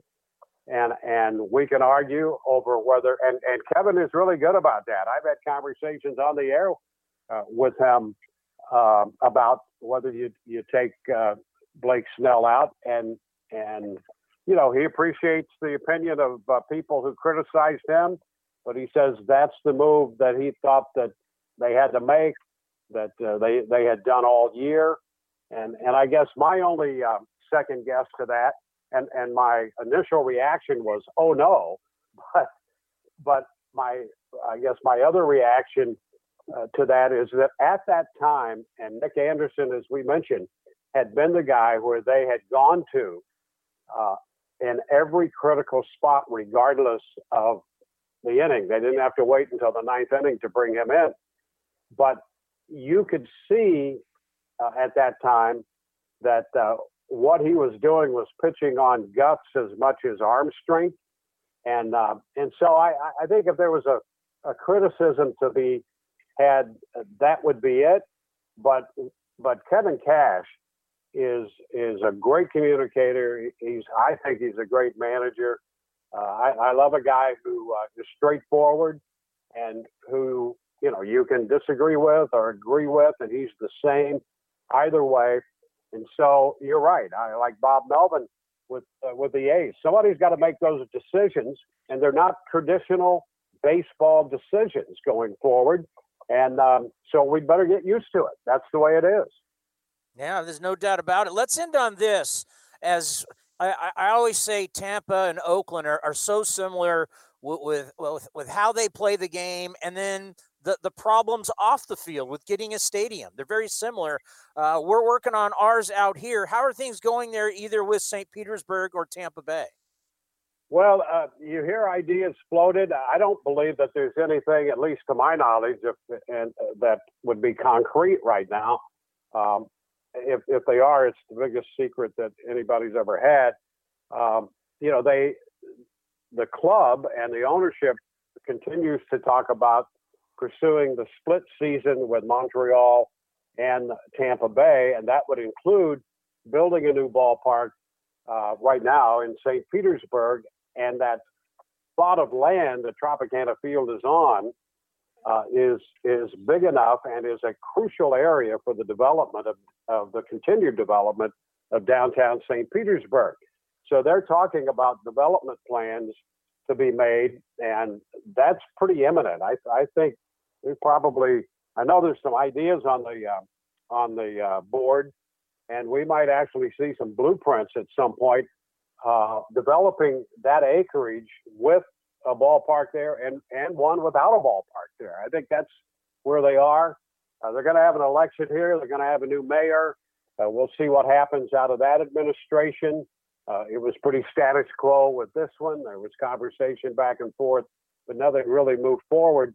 And so I think right now that there's discussion about ballparks in two cities and dividing the season. Now they have a lot of hurdles to overcome in that regard. One would be with the Players Association, but who knows? I guess the biggest and most succinct answer I could give you is who knows. I know how you feel. We've been doing the same thing for years. Hey, it's great to hear your voice. Be safe, be well, and can't wait till we get to see you again. I know. Same to you, and I'll tell you, it's a different world, but when that day comes, we'll look forward to it. Good luck to you guys. Okay, Chris. Thank you. They have, like, the nicest broadcasters. I mean, their guys are just, they're chill, they're good, but they're just the nicest guys. Now, there's some broadcast teams that think they're really, really cool.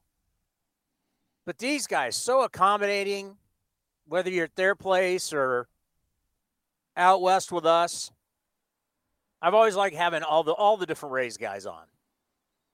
Yeah, we usually use either Dwayne Stats, who we just talked to, Dave Wills, the play-by-play voice, Brian Anderson. No, not Brian Anderson from the Rays and NBA on TNT. Brian Anderson, the former big leaguer for the Rays. So we have a lot of guys, and sometimes we get Carlos Pena to come on too. Former Arizona Diamondback.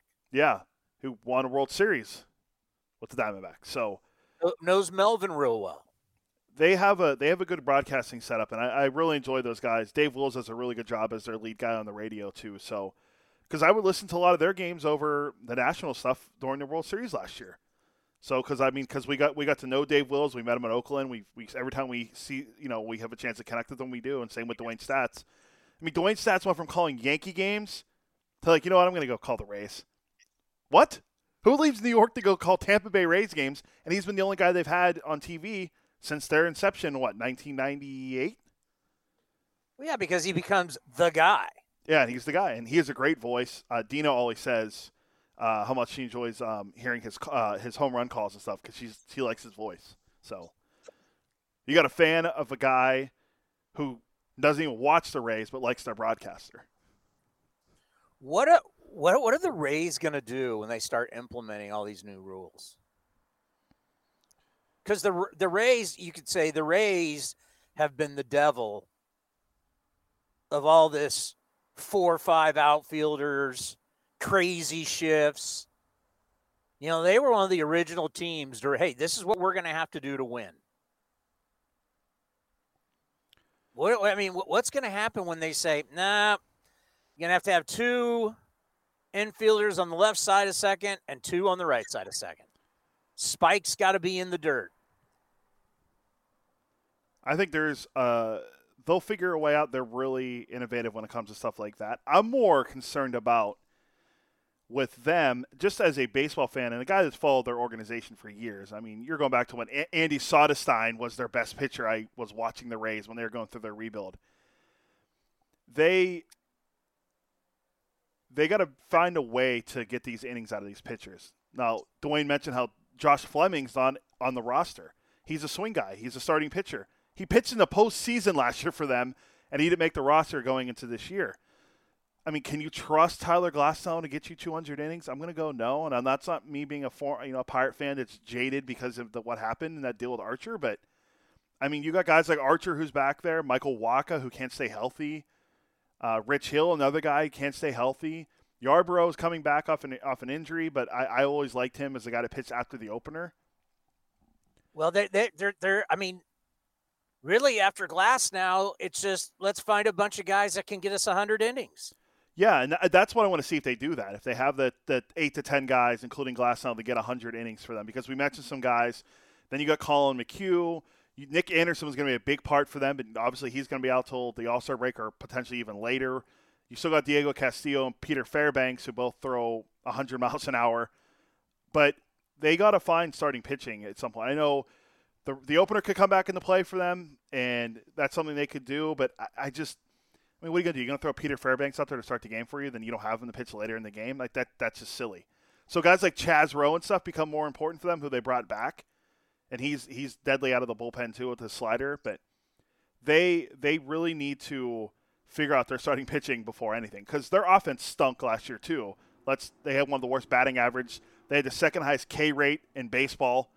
Are you ready for this? Not one sack bunt for the Rays in 2020. If it was any other team, one. If it was any other team, I'd be surprised. But since it's the Rays, I'm not surprised whatsoever that they didn't drop any bunts down. And how about this? 607 Rays winning percentage in the regular season and postseason games started by Charlie Morton and Blake Snell. Yeah. 607. They lost. I mean, they lost a lot. And this is the get. But you know what? That's what these teams do. And you mentioned earlier today about customs. Yeah, I can tell you, customs in Canada, they do not make it easy. I've only flown to Mexico once, and it was you're right. It's one of those things like I don't see the players wanting to go through that all the time. They go play home games. Like, yeah, the Jays in Toronto for decades. So it's different. Where the Rays, first year, it's like, hey, we're going to play in Montreal for half our games. And the players are like, what? Why? I mean, like, they're agreeing to it, but it just – if I was a player, which I'm not, but if I was, I don't know how I'd feel about having to travel to another country to play my home games 81 times a year. Or will it be half, so it'll be 40. That'll be 41. Well, it depends on where you play. Is Tampa getting 40 or 41 games? And, like, how do you split it? Because you figure 81 home games, and you split that in half. It's really 40 and a half, but you don't play half games at home. So, I mean, if you're them, you're probably playing 41 games in Montreal. And you got to get you're going to have your primary residence. And if that's not in St. Pete, let's say you live in Arizona, you're going to have to get a place in St. Pete, and you're going to have to get a place in Montreal. Or are you just going to live in a hotel? Be a nomad? By the way, I could do that. I would have no problem doing that. I like coming back to my room and having my bed made and new towels. They're not staying at bad hotels, man. They're staying at Mickey Morabito does not have the A's staying in bad hotel. We stay in great hotels. Good restaurants. But yeah, I mean, you're basically everything's a road game then. Because it's not truly home. You don't have home. You don't have, like, the Oakland Coliseum is where you're going to play. This now is kind of like, okay, sometimes we're here, sometimes we're in Montreal, so it starts making everything like a road game.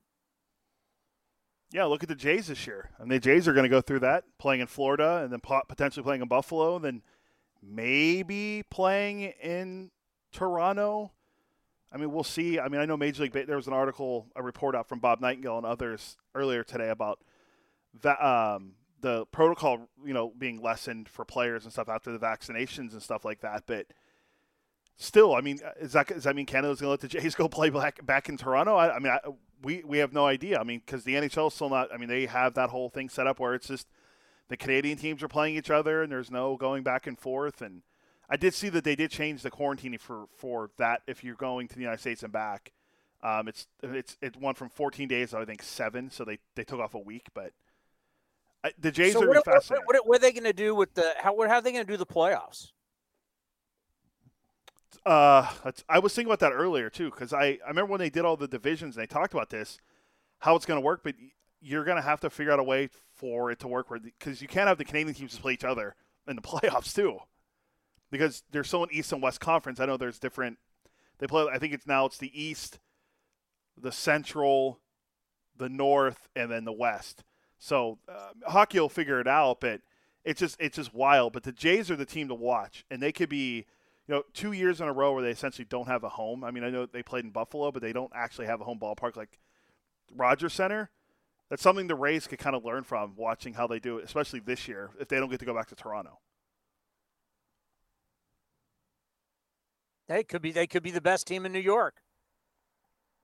The Buffalo Jays. They could be the best team in Florida and then be the best team in maybe, okay, but just think about it. If they're playing X amount of games in Florida and they get out to a hot start, they could be the best team in Florida and then go play in Buffalo and be the best team in New York if the Yankees aren't that great. Wow. Shots fired at the Mets. When the Mets start winning, that's when I'll believe, okay? I'm tired of this hype train every year, the New York Met hype train, and next thing you know, the Atlanta Braves are winning the division. Yeah, for what would this be? I forget how many years in a row it will be if the Braves win it again. And the Yankees, we always talk about how, oh, man, Judge got hurt, or, oh, man, Stanton's hurt. Hey, neither of those guys are hurt right now. Now it's just their best home run hitter, Luke Voit, who's not going to start the season. It's always someone with the Yankees that gets hurt before the season starts. God, but think about that for the Jays. You're going to play in Florida. Then you're probably going to go play in Buffalo. And then maybe, just maybe, towards the end of the season, you're back in the Sky Dome. Or Rogers Center, or whatever the hell it's called. Yeah, Rogers Center. That is so nomadic. That is just, I mean, you've got to be tough-willed to be successful in a scenario like that. A good thing for them, I guess it's good and bad. It's good that all their players, their core is very young. Except for Marcus is one of their older players because their infield's really young, their catcher's young, their outfield's young-ish. Grichuk's up there. He's they're almost 30 if he's not 30. So you got those guys. You got a lot of young guys that could go through this, but then again, you have a lot of young guys that don't have the veteran. That's why adding Marcus is even more important now, and George Springer. Veteran leaders that can get them through this. If it was just all those young guys with minus those guys, it'd be a completely different story. And I know they did it last year, but it was only 60 games. The veteran leadership that the Jays have with some of these guys they brought in the last few years is going to help them tremendously through this. I mean, if you're the Blue Jays, you got to be from a business standpoint, the money they must be losing.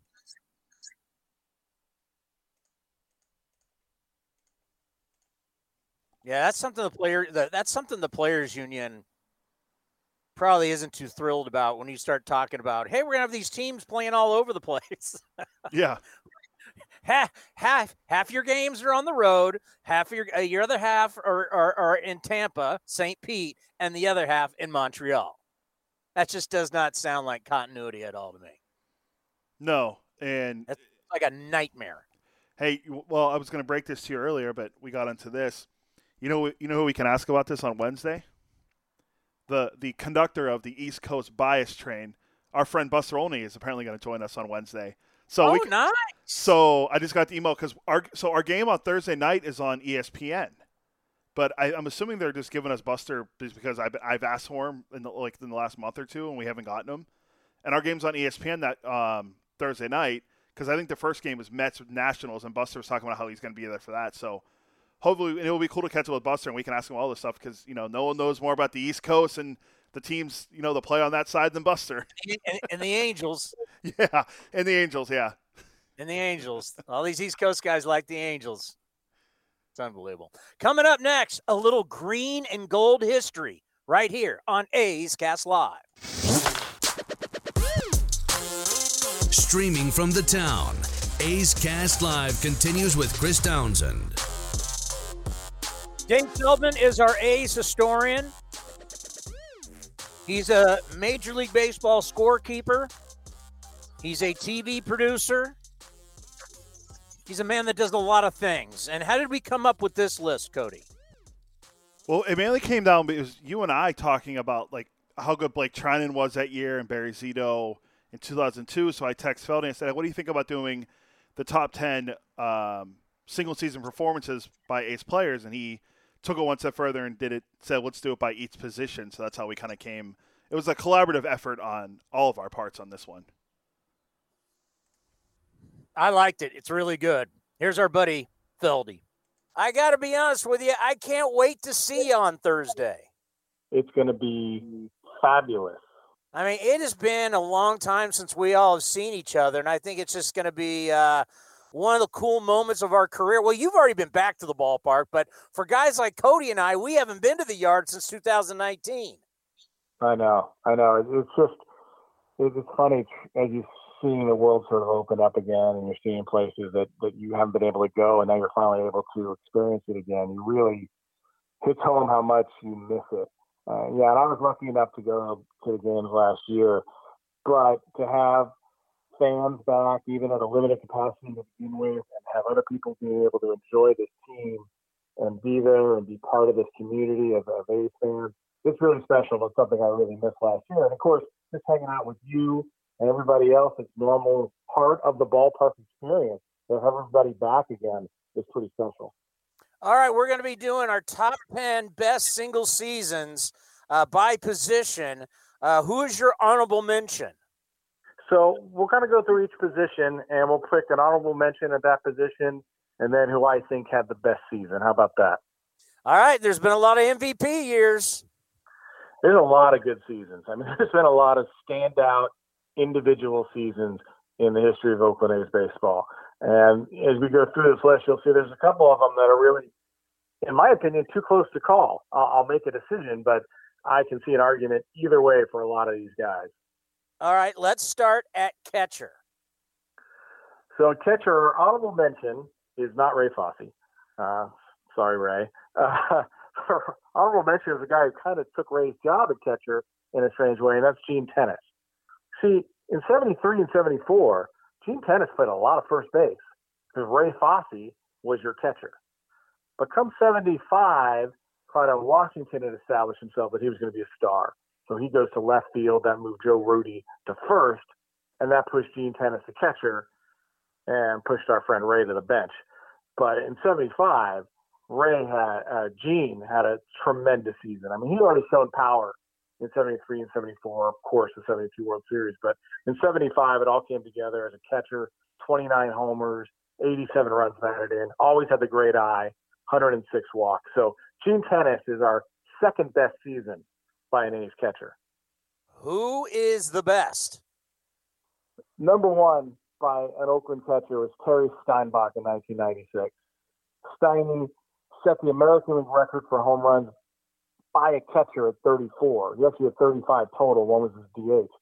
34 as a catcher. That record was eventually broken by Pudge Rodriguez in 99, but no one had ever done that before in the American League. 35 homers. He also drove in 100 runs. He hit 272. He was Steiny. 96, the ball was flying for the A's. They had a lot of home runs, and it was fun to go to the ballpark to see these guys just mash. And Steiny just had this power surge that year and clutch. A lot of clutch homers. And the best part is going to the final Saturday of the season. Everyone knows Steiny needs one home run to set the record for catcher by an American League catcher and one RBI for 100.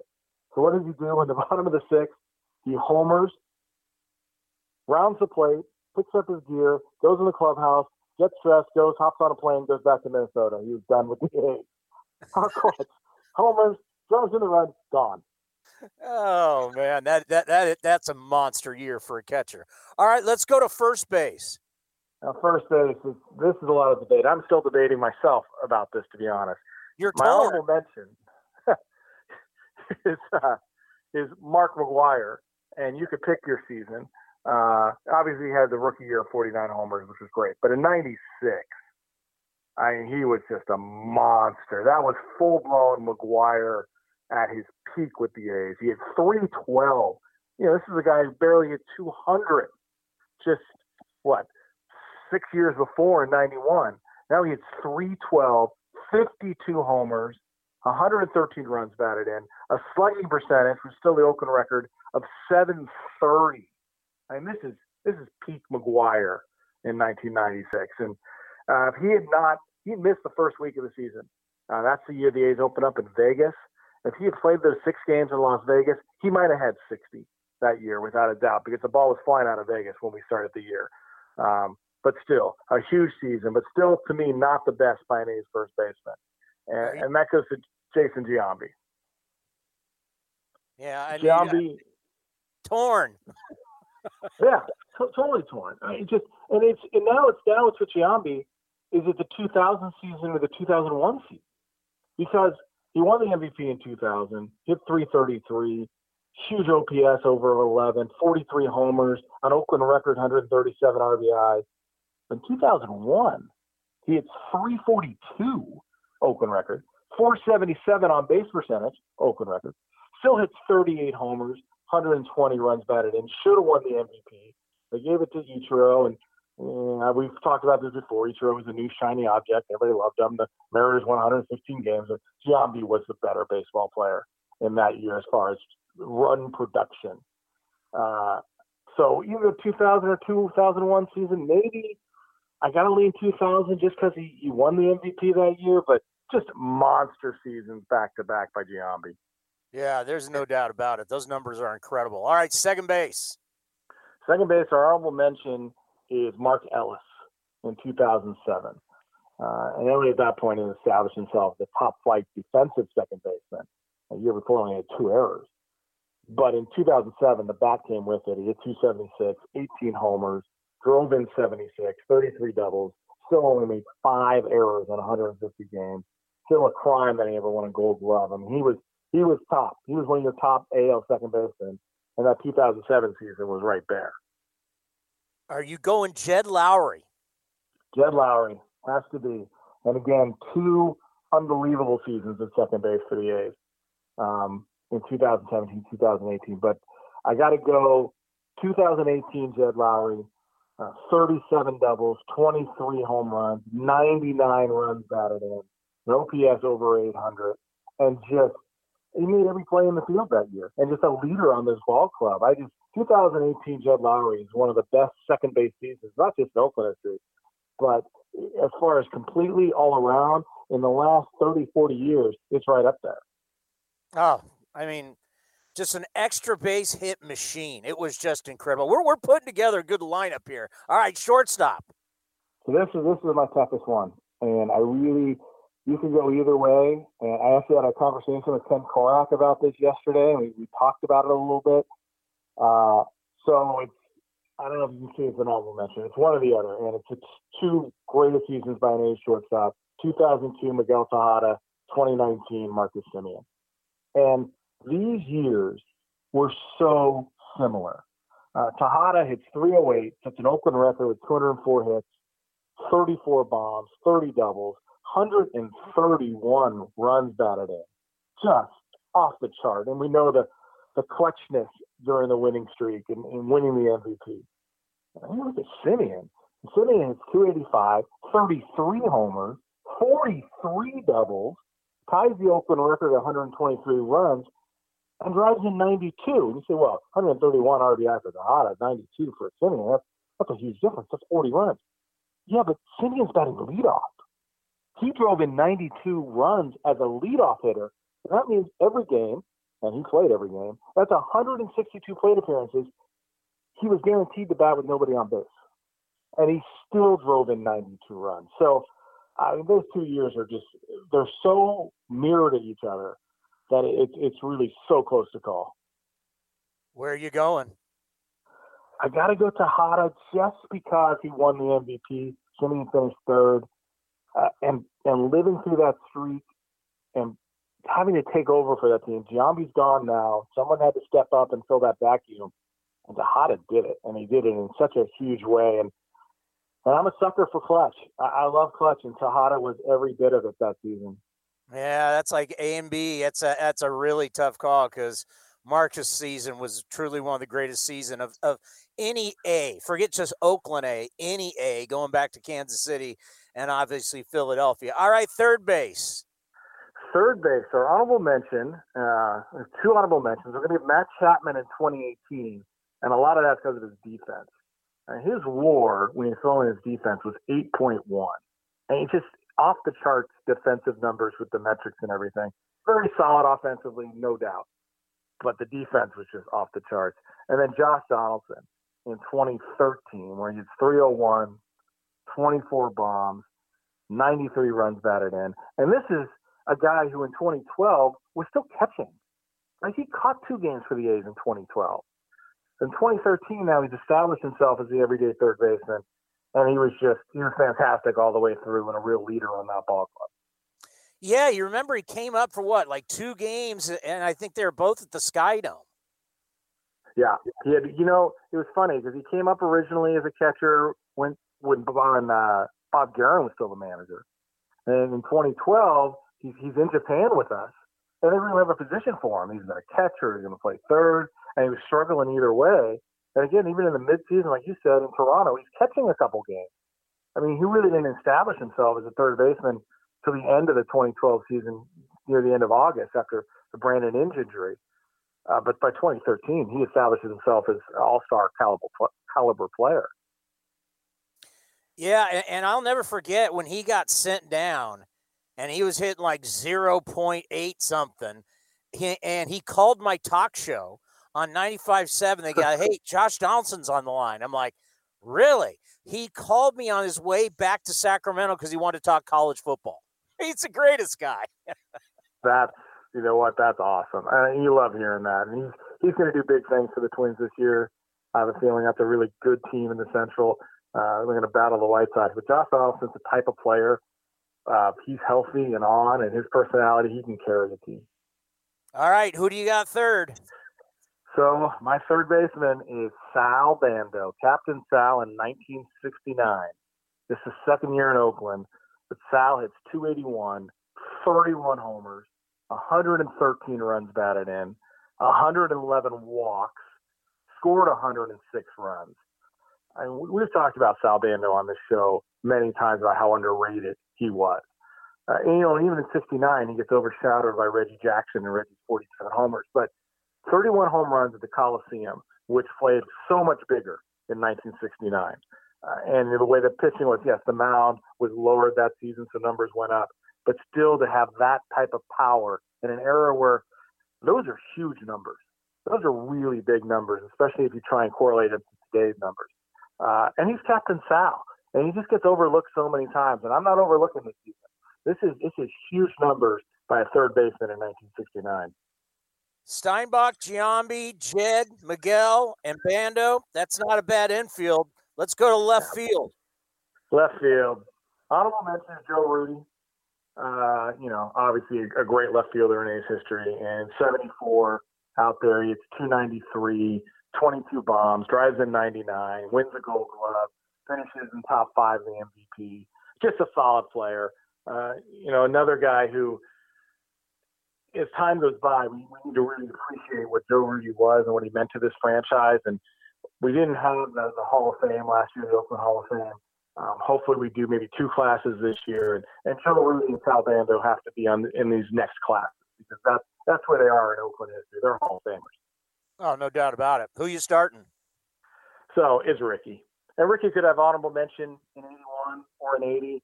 But his 1990 MVP season, again, for a leadoff hitter, just numbers you don't see. Hits 325, might have won the batting title. He finished second to George Brett, and George Brett didn't play against lefties at all in September of 1990. He was basically sitting on his lead. Good for George Brett, kind of robbed Ricky. Ricky should have won the batting title if George had played every day. But Ricky, a 439 on base, 577 slugging from a leadoff hitter. 28 homers, stole 65 bases, scored 119 runs. Just the best player in baseball. Beat out Cecil Fielder in his 50 homers for MVP.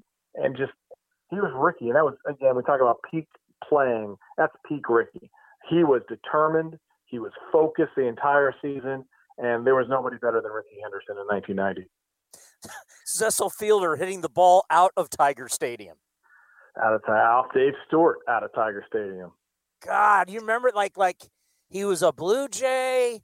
Then he went and played in Japan, and then he comes back and he's just a monster. Monster. Quick wrist. He was, for such a big guy, he was so quick with his hands. Center field. Center field's tougher. We haven't had any real monster seasons out of center fielders in Oakland history, but a couple that stand out. This one just comes a little short, and that's Dwayne Murphy. And I picked his 1980 season, batting second behind Rickey, such an important position in the lineup.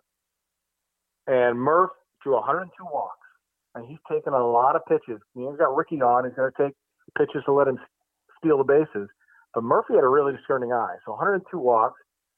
Murph also stole 26 bases himself. He also laid down 22 sacrifice bunts, and he wins a Gold Glove in center field. I mean, Dwayne Murphy, he had a bigger home run year in '83. Power started developing, but in '80, as a number 2 hitter, he was the prototypical number 2 hitter. So good in that spot, batting behind Rickey. Are you going Hindu? I'm going Hindu in 1988, his first season with the club. A guy who, when he signed with the A's, was thought of as an afterthought, right? He had just come off ending the '87 season with the Giants, wasn't playoff eligible for that team. It's another guy. But he just has a monster year. And to me, probably the best offensive year for any Oakland center fielder. He hit .304, 24 home runs, 38 doubles, 94 runs batted in. Again, he hit a lot of times. He hit in the 2-hole a lot behind Luis Filoni and Carney Lansford that year, because Tony La Russa liked having a power hitter in the number 2 spot. And the great center field work that he did, just tying everything together. And, Hindu had an all-star year a little later in the early 90s, but that '88 season, what a way to make your debut with Oakland and just have a monster year. I think right field's probably pretty easy for you. Right field, you got 2 guys who names in Oakland, right? So my honorable mention here is Reggie. Reggie in '69, as we mentioned, 47 homers. He had 37 homers before the All-Star break. So all the Roger Maris talk started, and was Reggie going to break the record, the whole deal. And the pressure got to Reggie. Admittedly, he himself said that the pressure got to him. He only hit 10 homers the rest of the year. Still, 47 homers, 118 runs batted in, scored 123 runs. Fantastic. Reggie was also great in '73 when he won the MVP. Probably was even off to a better season in '74 before he got hurt in the clubhouse fight. But the number 1 season by a right fielder in Oakland history. The first player to ever do it. 40 homers, 40 steals, 1988 Jose Canseco, the first 40-40 man. He had his own phone number. You can call and talk to him. 307 average. I mean, again, Jose, he cared so much that year. The 2-strike approach, shortening his swing. And he was still so dangerous with the shortened swing because he was so strong. The 40 steals, an OPS of .959, Oakland record 347 total bases. It was the full package. And Jose played good defense in '88. He played mostly left field with the A's before that season, but '88, he's your everyday right fielder, and he played really well out there. And we've never seen anything like it. Never have we seen a year like Jose had in 1988. And the difference between his 40-40 and like Bonds and A-Rod, those guys were all on bad teams. He's doing this on a playoff-bound team. And you had never seen a guy of his size stealing 40 bases, right? Canseco was huge, and he was so big. And to see him rumbling towards second base at the speed that he could generate. Barry, when he was doing it, was a little slimmer than he was. A-Rod was always a freak athlete, and good for him, and Alfonso Soriano. But Canseco, of a guy that big, we just not seen that before. And you're right. He did it in games that mattered. Every game mattered in that '88 season where he won 104 games. And he was phenomenal. DH.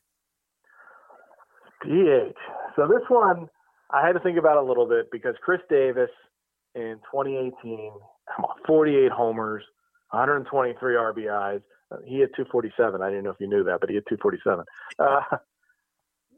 Monster year. But to me, the greatest DH year, and the year that probably put him solidly in the Hall of Fame, and that was Frank Thomas in 2006. And one of my favorite years to watch a player. and do what he did. And I always say it was a Hall of Famer doing Hall of Fame things, right? He hit 39 homers, drove in 114, and that just tells part of the story because he got off to such a bad start. But after May, after the trip back to Chicago, he was rolling. And it was just, again, clutchness. You're down by a run in the bottom of the eighth, and Frank Thomas comes up with a man on. Frank hits a 2-run homer. And then you go to the ninth, Houston Street closes it out, and the A's win. It just seemed to be the script for that team because Frank did Hall of Fame things. Every time you needed something, he did it. Game 1 of the playoffs against Yohan Santana, home run. Just, it was Frank. It was the best year that I can remember watching a guy just be a Hall of Famer. And he really was. It was a pleasure to watch. I mean, this lineup, can you imagine this lineup? Steinbach, Giambi, Lowry, Tejada, Bando, Ricky, Hindu, Canseco, and Frank Thomas? Yeah, you put it up against pretty much anybody, wouldn't you? I've always thought Canseco should be a Hall of Famer. You got Ricky's in the Hall of Fame. You got Frank in the Hall of Fame. Giambi, you could make a case, but I mean, this is a big, powerful lineup, and you'd have the greatest leadoff hitter getting you going. Did you do any pitching? Yeah, I gave you a starting pitcher and a relief pitcher. And, we've had some wonderful seasons by starting pitchers. Zito winning a Cy Young in 2002, Bob Welch a Cy in 1990 winning 27, Catfish, Cy Young, 74, 25 and 12, 23 complete games, but nobody comes close or as dominant as Vida Blue in 1971. He won the MVP in the Cy Young. He went 24-8. His ERA was 1.82. He threw 312 innings and struck out 301 batters, threw 8 shutouts. More tickets were bought on the road to watch a Vida Blue pitch game than any other player. He was, the face of baseball that year, starting the All-Star game, and just dominant. The Blue Blazer, Vida Blue in 71, untouchable. Yeah, he was a rock star. He, on Time Magazine, Newsweek. I mean, he was everywhere. I mean, that's when being on magazines was a big deal. Now, this one for me is going to be tough for you because obviously things have changed over time for relievers. And you got a couple Hall of Fame relievers that had some lights out years. Yeah, and Raleigh was great, and he did his job, and it was a different sort of way of closing, right? You'd pitch more than 1 inning, you'd pitch 2 or 3. So he didn't have the sparkling ERA. He had the innings pitched, obviously, but he just didn't have that dominance. And to me, the 2 most dominant relief pitchers who had the seasons, one guy had a bunch of dominant seasons, is Blake Treinen in 2018, and then, of course, Eck. And Blake Treinen in 2018, 0.78 ERA, 100 strikeouts only in 80 in the third innings. He saved 38 of 43. He was so nasty and so dominant. It's hard to imagine that somebody could be better than Blake Treinen was in 2018. But Eck had 3 seasons that were better than Blake Treinen in 2018. That's how good Dennis Eckersley was. And didn't Blake have like 9 wins? Yeah, and he had the wins because when he would come into games, again, if he would blow, he blew 5, but he would save the tie, give him a chance to win. But you look at Eck, and the season I picked was not his MVP Cy Young year in 92, but 1990 Dennis Eckersley. And these numbers, they're Stratomatic numbers, right? They're crazy. They're a baseball game. He went 48 for 50 in saves. It's hard to believe that he actually blew 2. His ERA was 0.61. He threw 72 and 2/3 innings, had 73 strikeouts, 4 walks, and one of those was intentional. So 3 unintentional walks in 72 and 2/3 innings in the most clutch, high-pressure situations that a reliever can be put in trying to close out a game. It's mind-boggling how good he was in 1990. Yeah, it was an incredible run. I mean, think about going from saving your career to becoming a Hall of Famer. I mean, Dennis Eckersley, what a life in baseball. Pretty amazing. Yeah, I mean, and such a good, honest guy. I mean, I've had more fun. You talk to Eckersley, and you can bring up anything with him. You know, he's had some horrible moments, right? You can bring up the Kirk Gibson and Roberto Alomar, and, you know, he's not thrilled to talk about it. But when he does, he gets back in the moment. It's fun to watch him get back in the moment. And I've talked to him about some other games or other situations, ones where he succeeded. Because not enough people talk to closers about games that actually did their job. There's no drama there, right? No one talks about it. Everybody remembers the games they blew. But you get him into games that he also was very good in clutch situations in Game 1 of the 88 ALCS and striking out Wade Boggs to win it. I mean, and he gets right back in the moment. And you can see his heart starting to race, and he's so excited. And he loved it. He was so afraid of failure, right? And that's with all the emotion and everything else out on the mound. But now when you get back to it, you can see how much he really enjoyed the competition. Well, this was a great list. Green and gold history. This is awesome. Thank you so much for stopping by, and we cannot wait to see you on Thursday. We'll see you at the ballpark, Tony. You betcha. Cannot wait. It's going to be like Christmas morning, Cody. It's going to be a lot of fun, and I'm excited to see, like I said, see everyone. Get to see you again in person for a few days, and then the weekend comes, and we're back at it again over the start the next week. So it'll be nice to do this show in person again, and we'll figure out how to do it with players and people, our guests that are going to be at the ballpark. So just being back there is going to be a lot of fun, and it's been a long time since we've been at a baseball game. A real baseball game, not an exhibition game like we were in Vegas and Arizona. So a long, long time. Also, long time voice in Major League Baseball. Football, basketball, he's done it all. The great Steve Physiak, who now does play-by-play for the Kansas City Royals. He's got his new book out. We'll talk about his new book. We'll talk about the Kansas City Royals, who they think they're going to be better. That's all next right here on A's Cast Live. Now back to A's Cast Live. Here's Chris Townsend.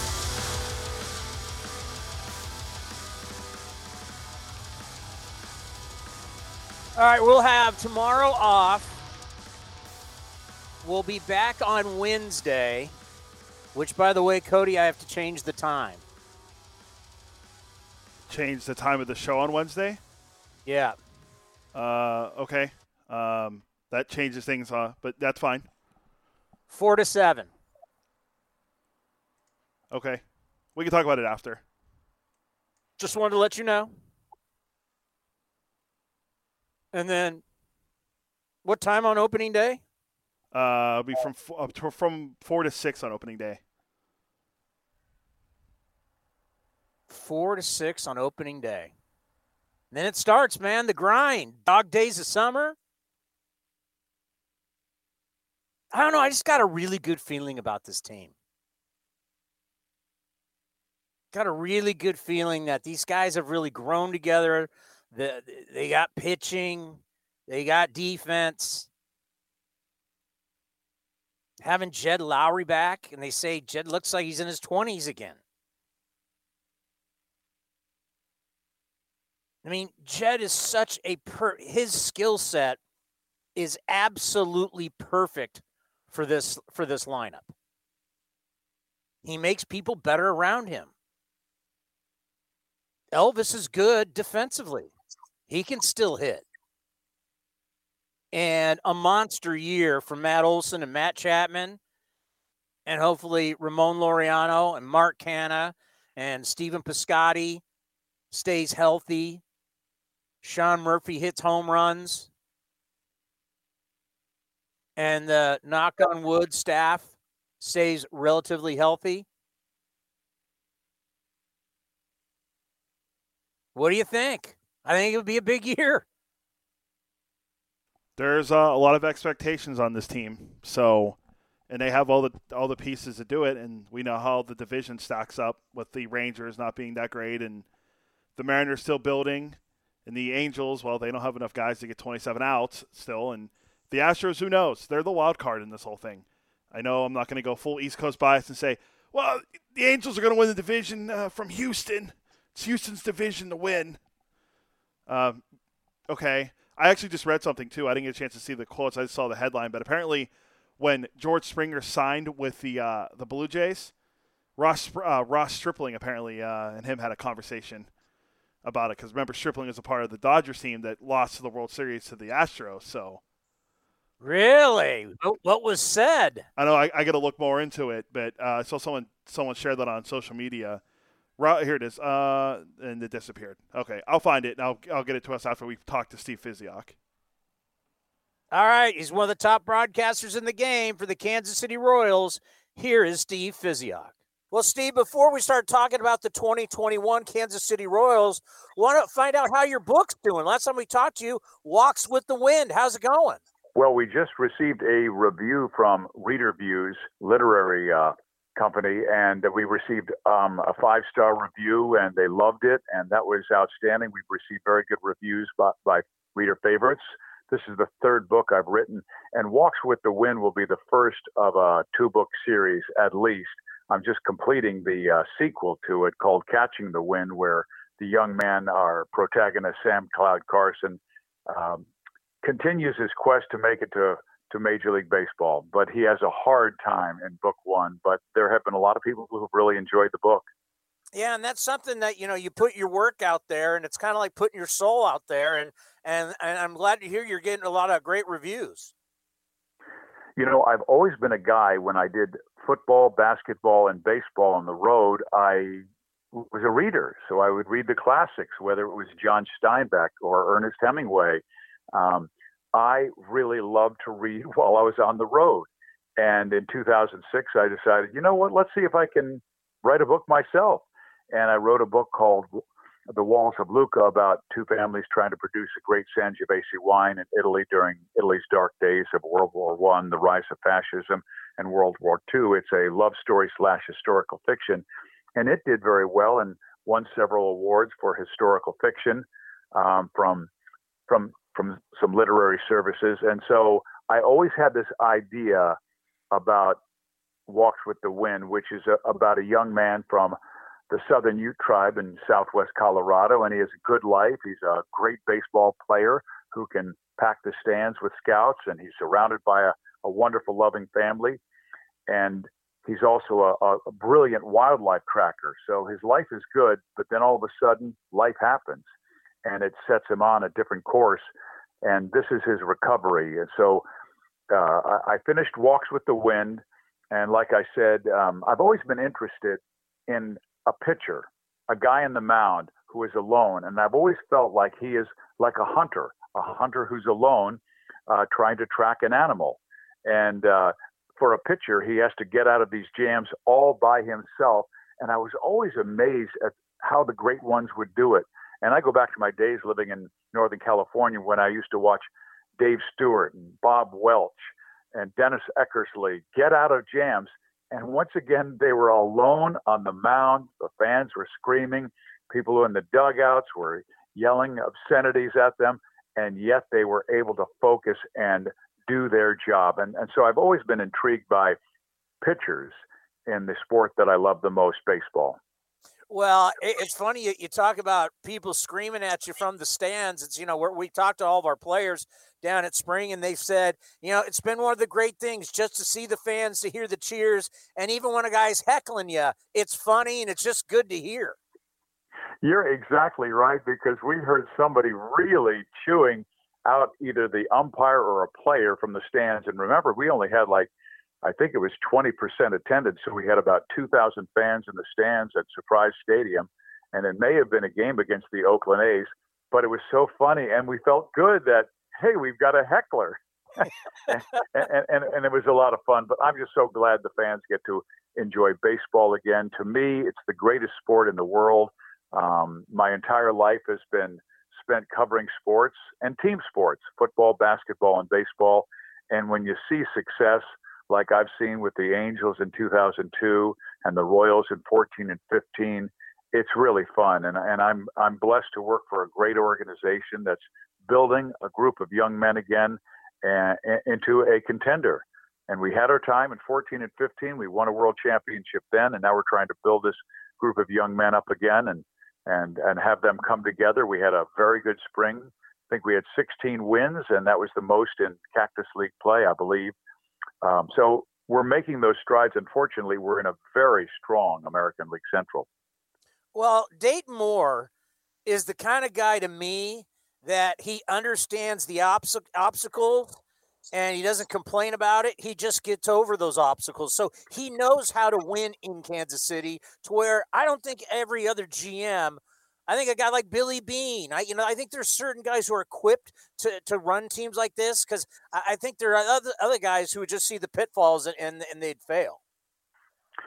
Well, Dayton Moore, number one, is a man of integrity, and I love him. I just think he's a fantastic general manager, and even more so, a tremendous person, because he really seeks for leaders. And I'll give you an example. In 2015, we had a very good team. We were in first place in the American League Central, and I went to him in July, and I said, "Hey, Dayton, we've got a really good ball club, but I'm not sure we're good enough to win the World Series."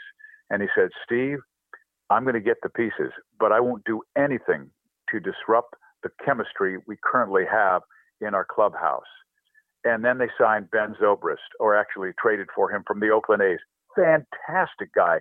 And he fit our team and our lineup perfectly. We got an ace starter, Johnny Cueto from the Cincinnati Reds. And those two guys were dramatic influences on our strive to greatness, our leap over not just the winning of the American League Championship, but winning the World Series. And Cueto had some big games, and Zobrist just seemed to give that lineup balance. But just look at the guys that Dayton signed this past offseason. Carlos Santana is an American League champion. Wade Davis, two-time world champion. Michael Taylor is a world champion. Andrew Benintendi is a world champion. They re-signed Greg Holland, who's a world champion. So it's like everybody they acquired has some kind of leadership or championship resume. And I think that is really very cool.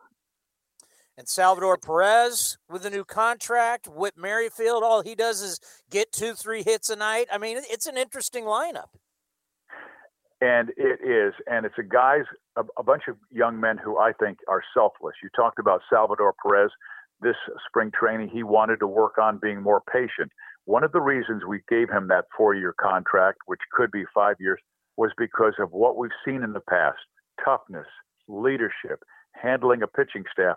And we've got a group of young pitchers who are coming up from the minor leagues, guys like Brady Singer, who is now in our starting rotation, Asa Lacy, who was our first-round draft choice last year, Dan Lynch, Jackson Kowar, Chris Bubich. We need a captain, a guy who can bring them along, much like Yadier Molina brings along a young staff with the St. Louis Cardinals, why they've had so much success with young pitchers.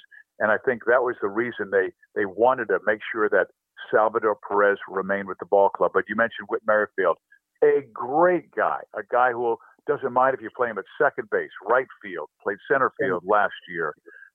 It's a group of young men that I think not only has talent, but they have that ability to leave their locker room, leave their ego in the locker room and play for each other. And we saw that in 14 and 15, and we won 2 American League championships and 1 World Series in that time. Yeah, when you're building a team and you got a lot of young, talented players making it up to the big leagues, you do, Steve, got to have some veteran leadership to show them the way on and off the field.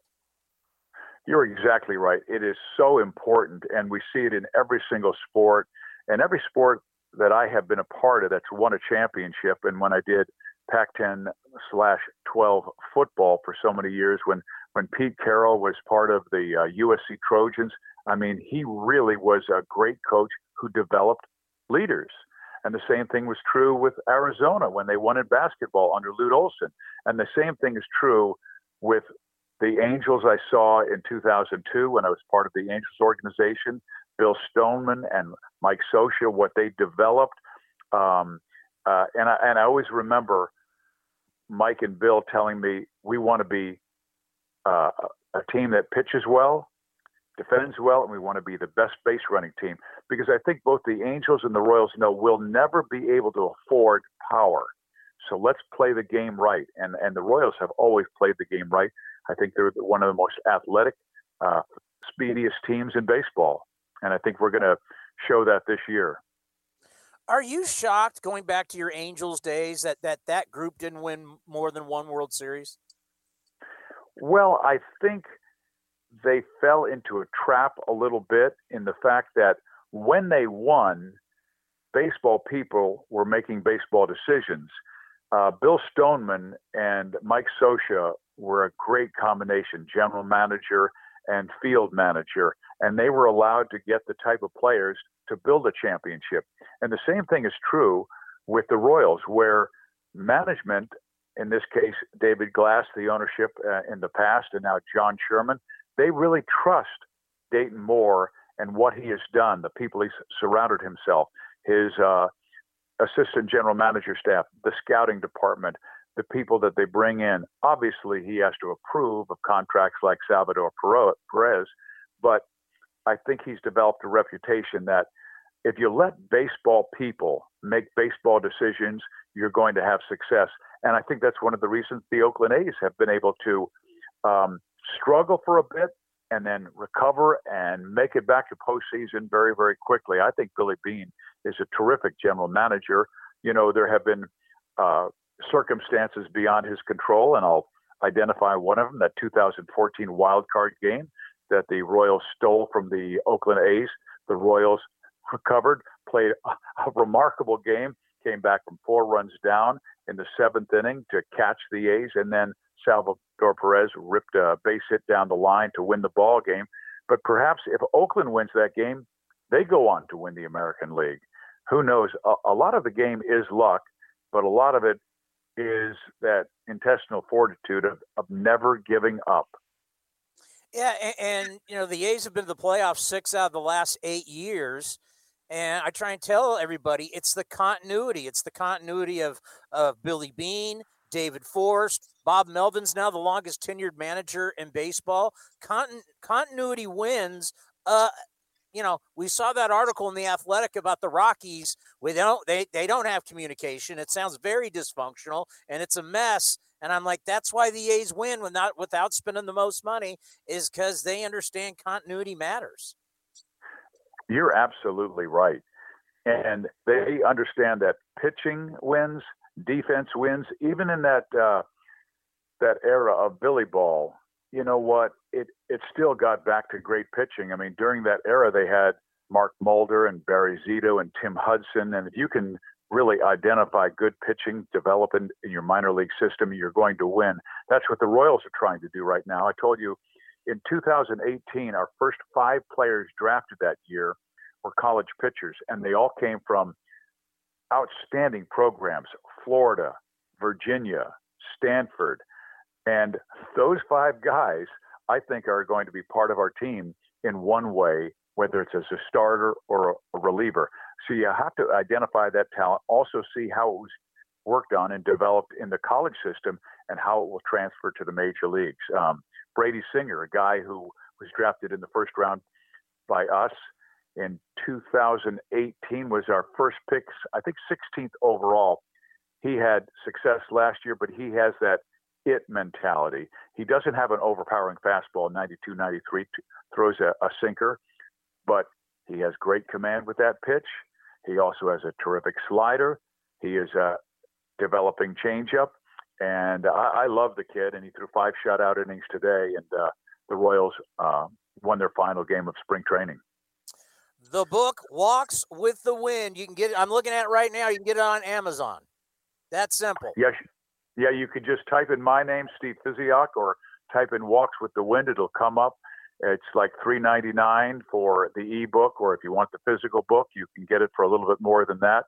But it's doing quite well. It's about baseball. It's an action adventure. It's got a little spirituality in it. And I'm just finishing up the sequel, and then it goes to my developmental editor where she tears it apart, hands it back to me, and goes, okay, start over. And that's the way it is. But I like to tell people, this is my golf. When you get a little older, some people go fishing or play golf. Well, I write.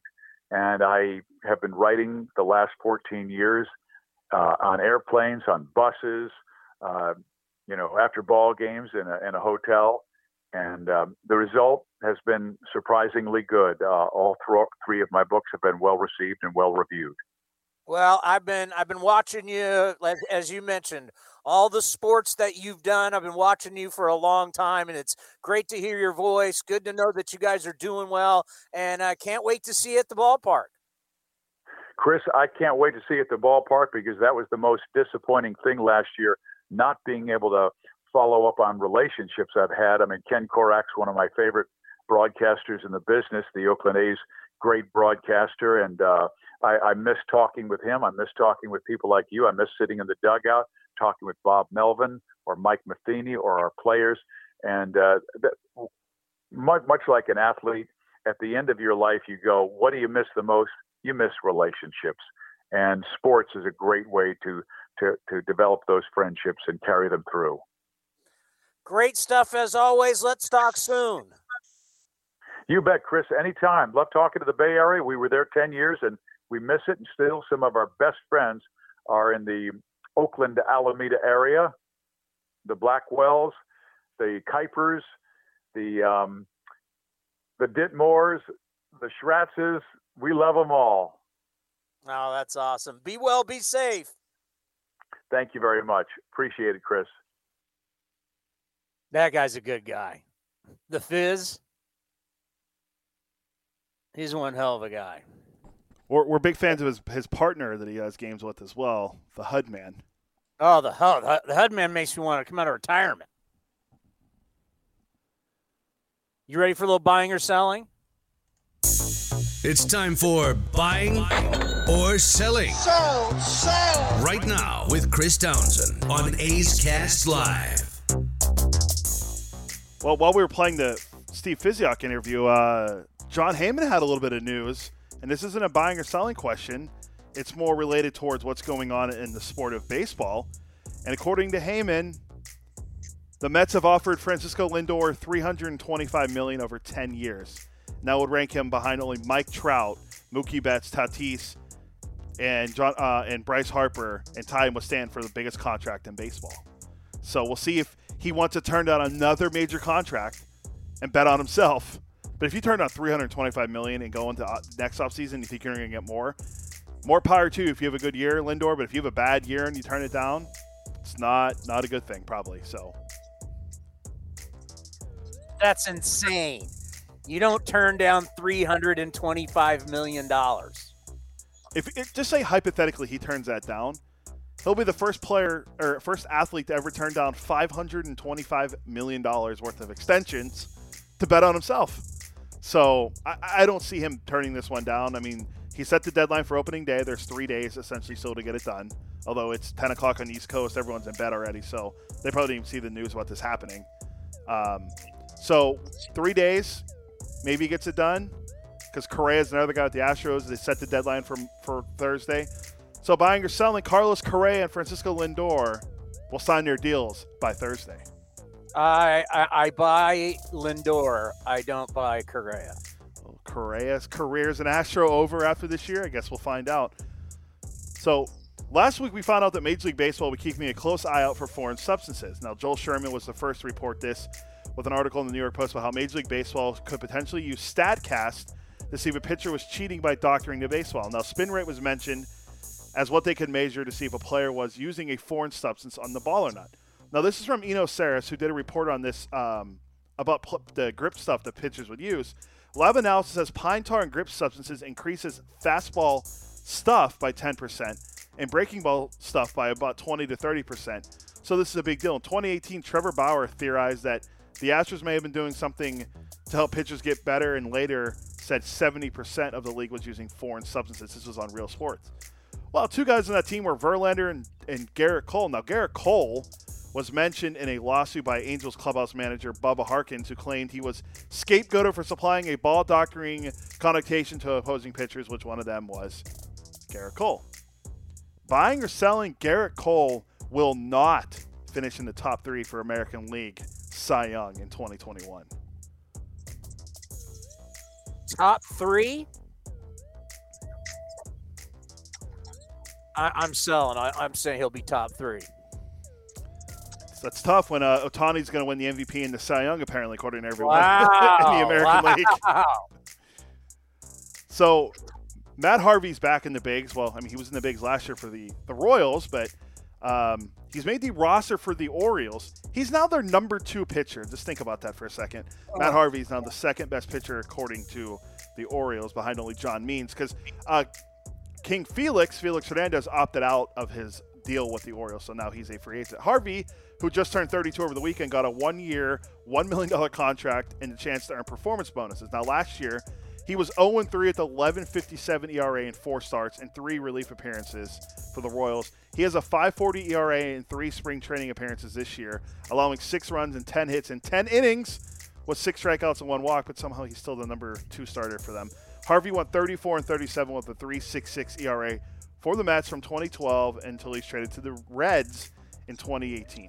Buying or selling, Matt Harvey will be on the Orioles roster after the All-Star break. The Dark Knight? Buying he'll be on the roster after the All-Star. I say no. I don't. Sell it. I'm going to take it one step further. I think he's off the roster by May. If you're telling me, what's if you're not trying to win and you're trying to go young, what's the point of having him? The only rationale I can think of that is he's a veteran. Well, I guess he's a veteran pitcher with some playoff experience, and maybe they can sell some tickets in Baltimore to come see Matt Harvey pitch. But if he stinks, you're not going to sell tickets. So why does it really matter? Is somebody saying, "Hey kids, let's all get in the old truckster and go watch Matt Harvey pitch for the Orioles"? I don't know. Yeah, well, I mean, he still has the Dark Knight, man. I don't know, maybe he has a comeback. I don't know. I think that what the Orioles are thinking is he can do well and we can trade him for assets that won't be on the roster until 2027. So the Southsiders were dealt a major blow last Thursday when Eloy Jimenez was announced he's going to be out for 5 to 6 months with a shoulder injury. Now, Jimenez was projected to lead the team in home runs and OPS according to PECOTA. Now, the pressure will fall into rookie Andrew Vaughn from Cal. Rick Hahn said of the White Sox said the former Cal product could play left field for the White Sox, which he did on Friday, where he played first base primarily at Cal and in the minors.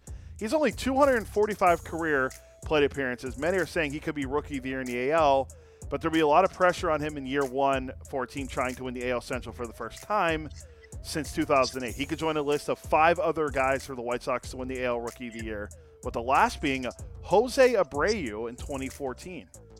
Buying or selling, Andrew Vaughn will win the American League Rookie of the Year award. Why not? I'll buy. I'll play your little game.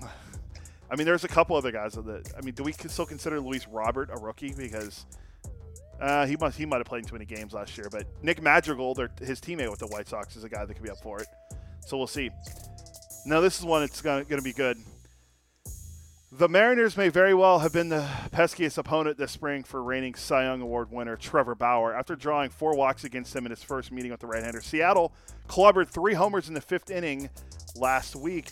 Now, here's what Bauer said postgame. "I was just throwing pitches. That's not really a good mind frame to be in when you're trying to get guys out, but I was just out there finishing off the night trying to get my pitch count out." Well, manager Scott Service did not like what Bauer had to say. Here's what Scott Service had to say after the game. Certainly Bauer was on top of his game early, and I just want everybody to know that our guys weren't trying the first 4 innings. We decided to try in the 5th inning last night, and it worked out. Our guys started trying. So I know he had said maybe he wasn't in the 5th, but our guys were trying in the 5th. We just didn't take it seriously the first 3-4 innings. Did they have both eyes open? No, our guys were hitting with one eye shut the first 4 innings and trying to breathe through our eyelids.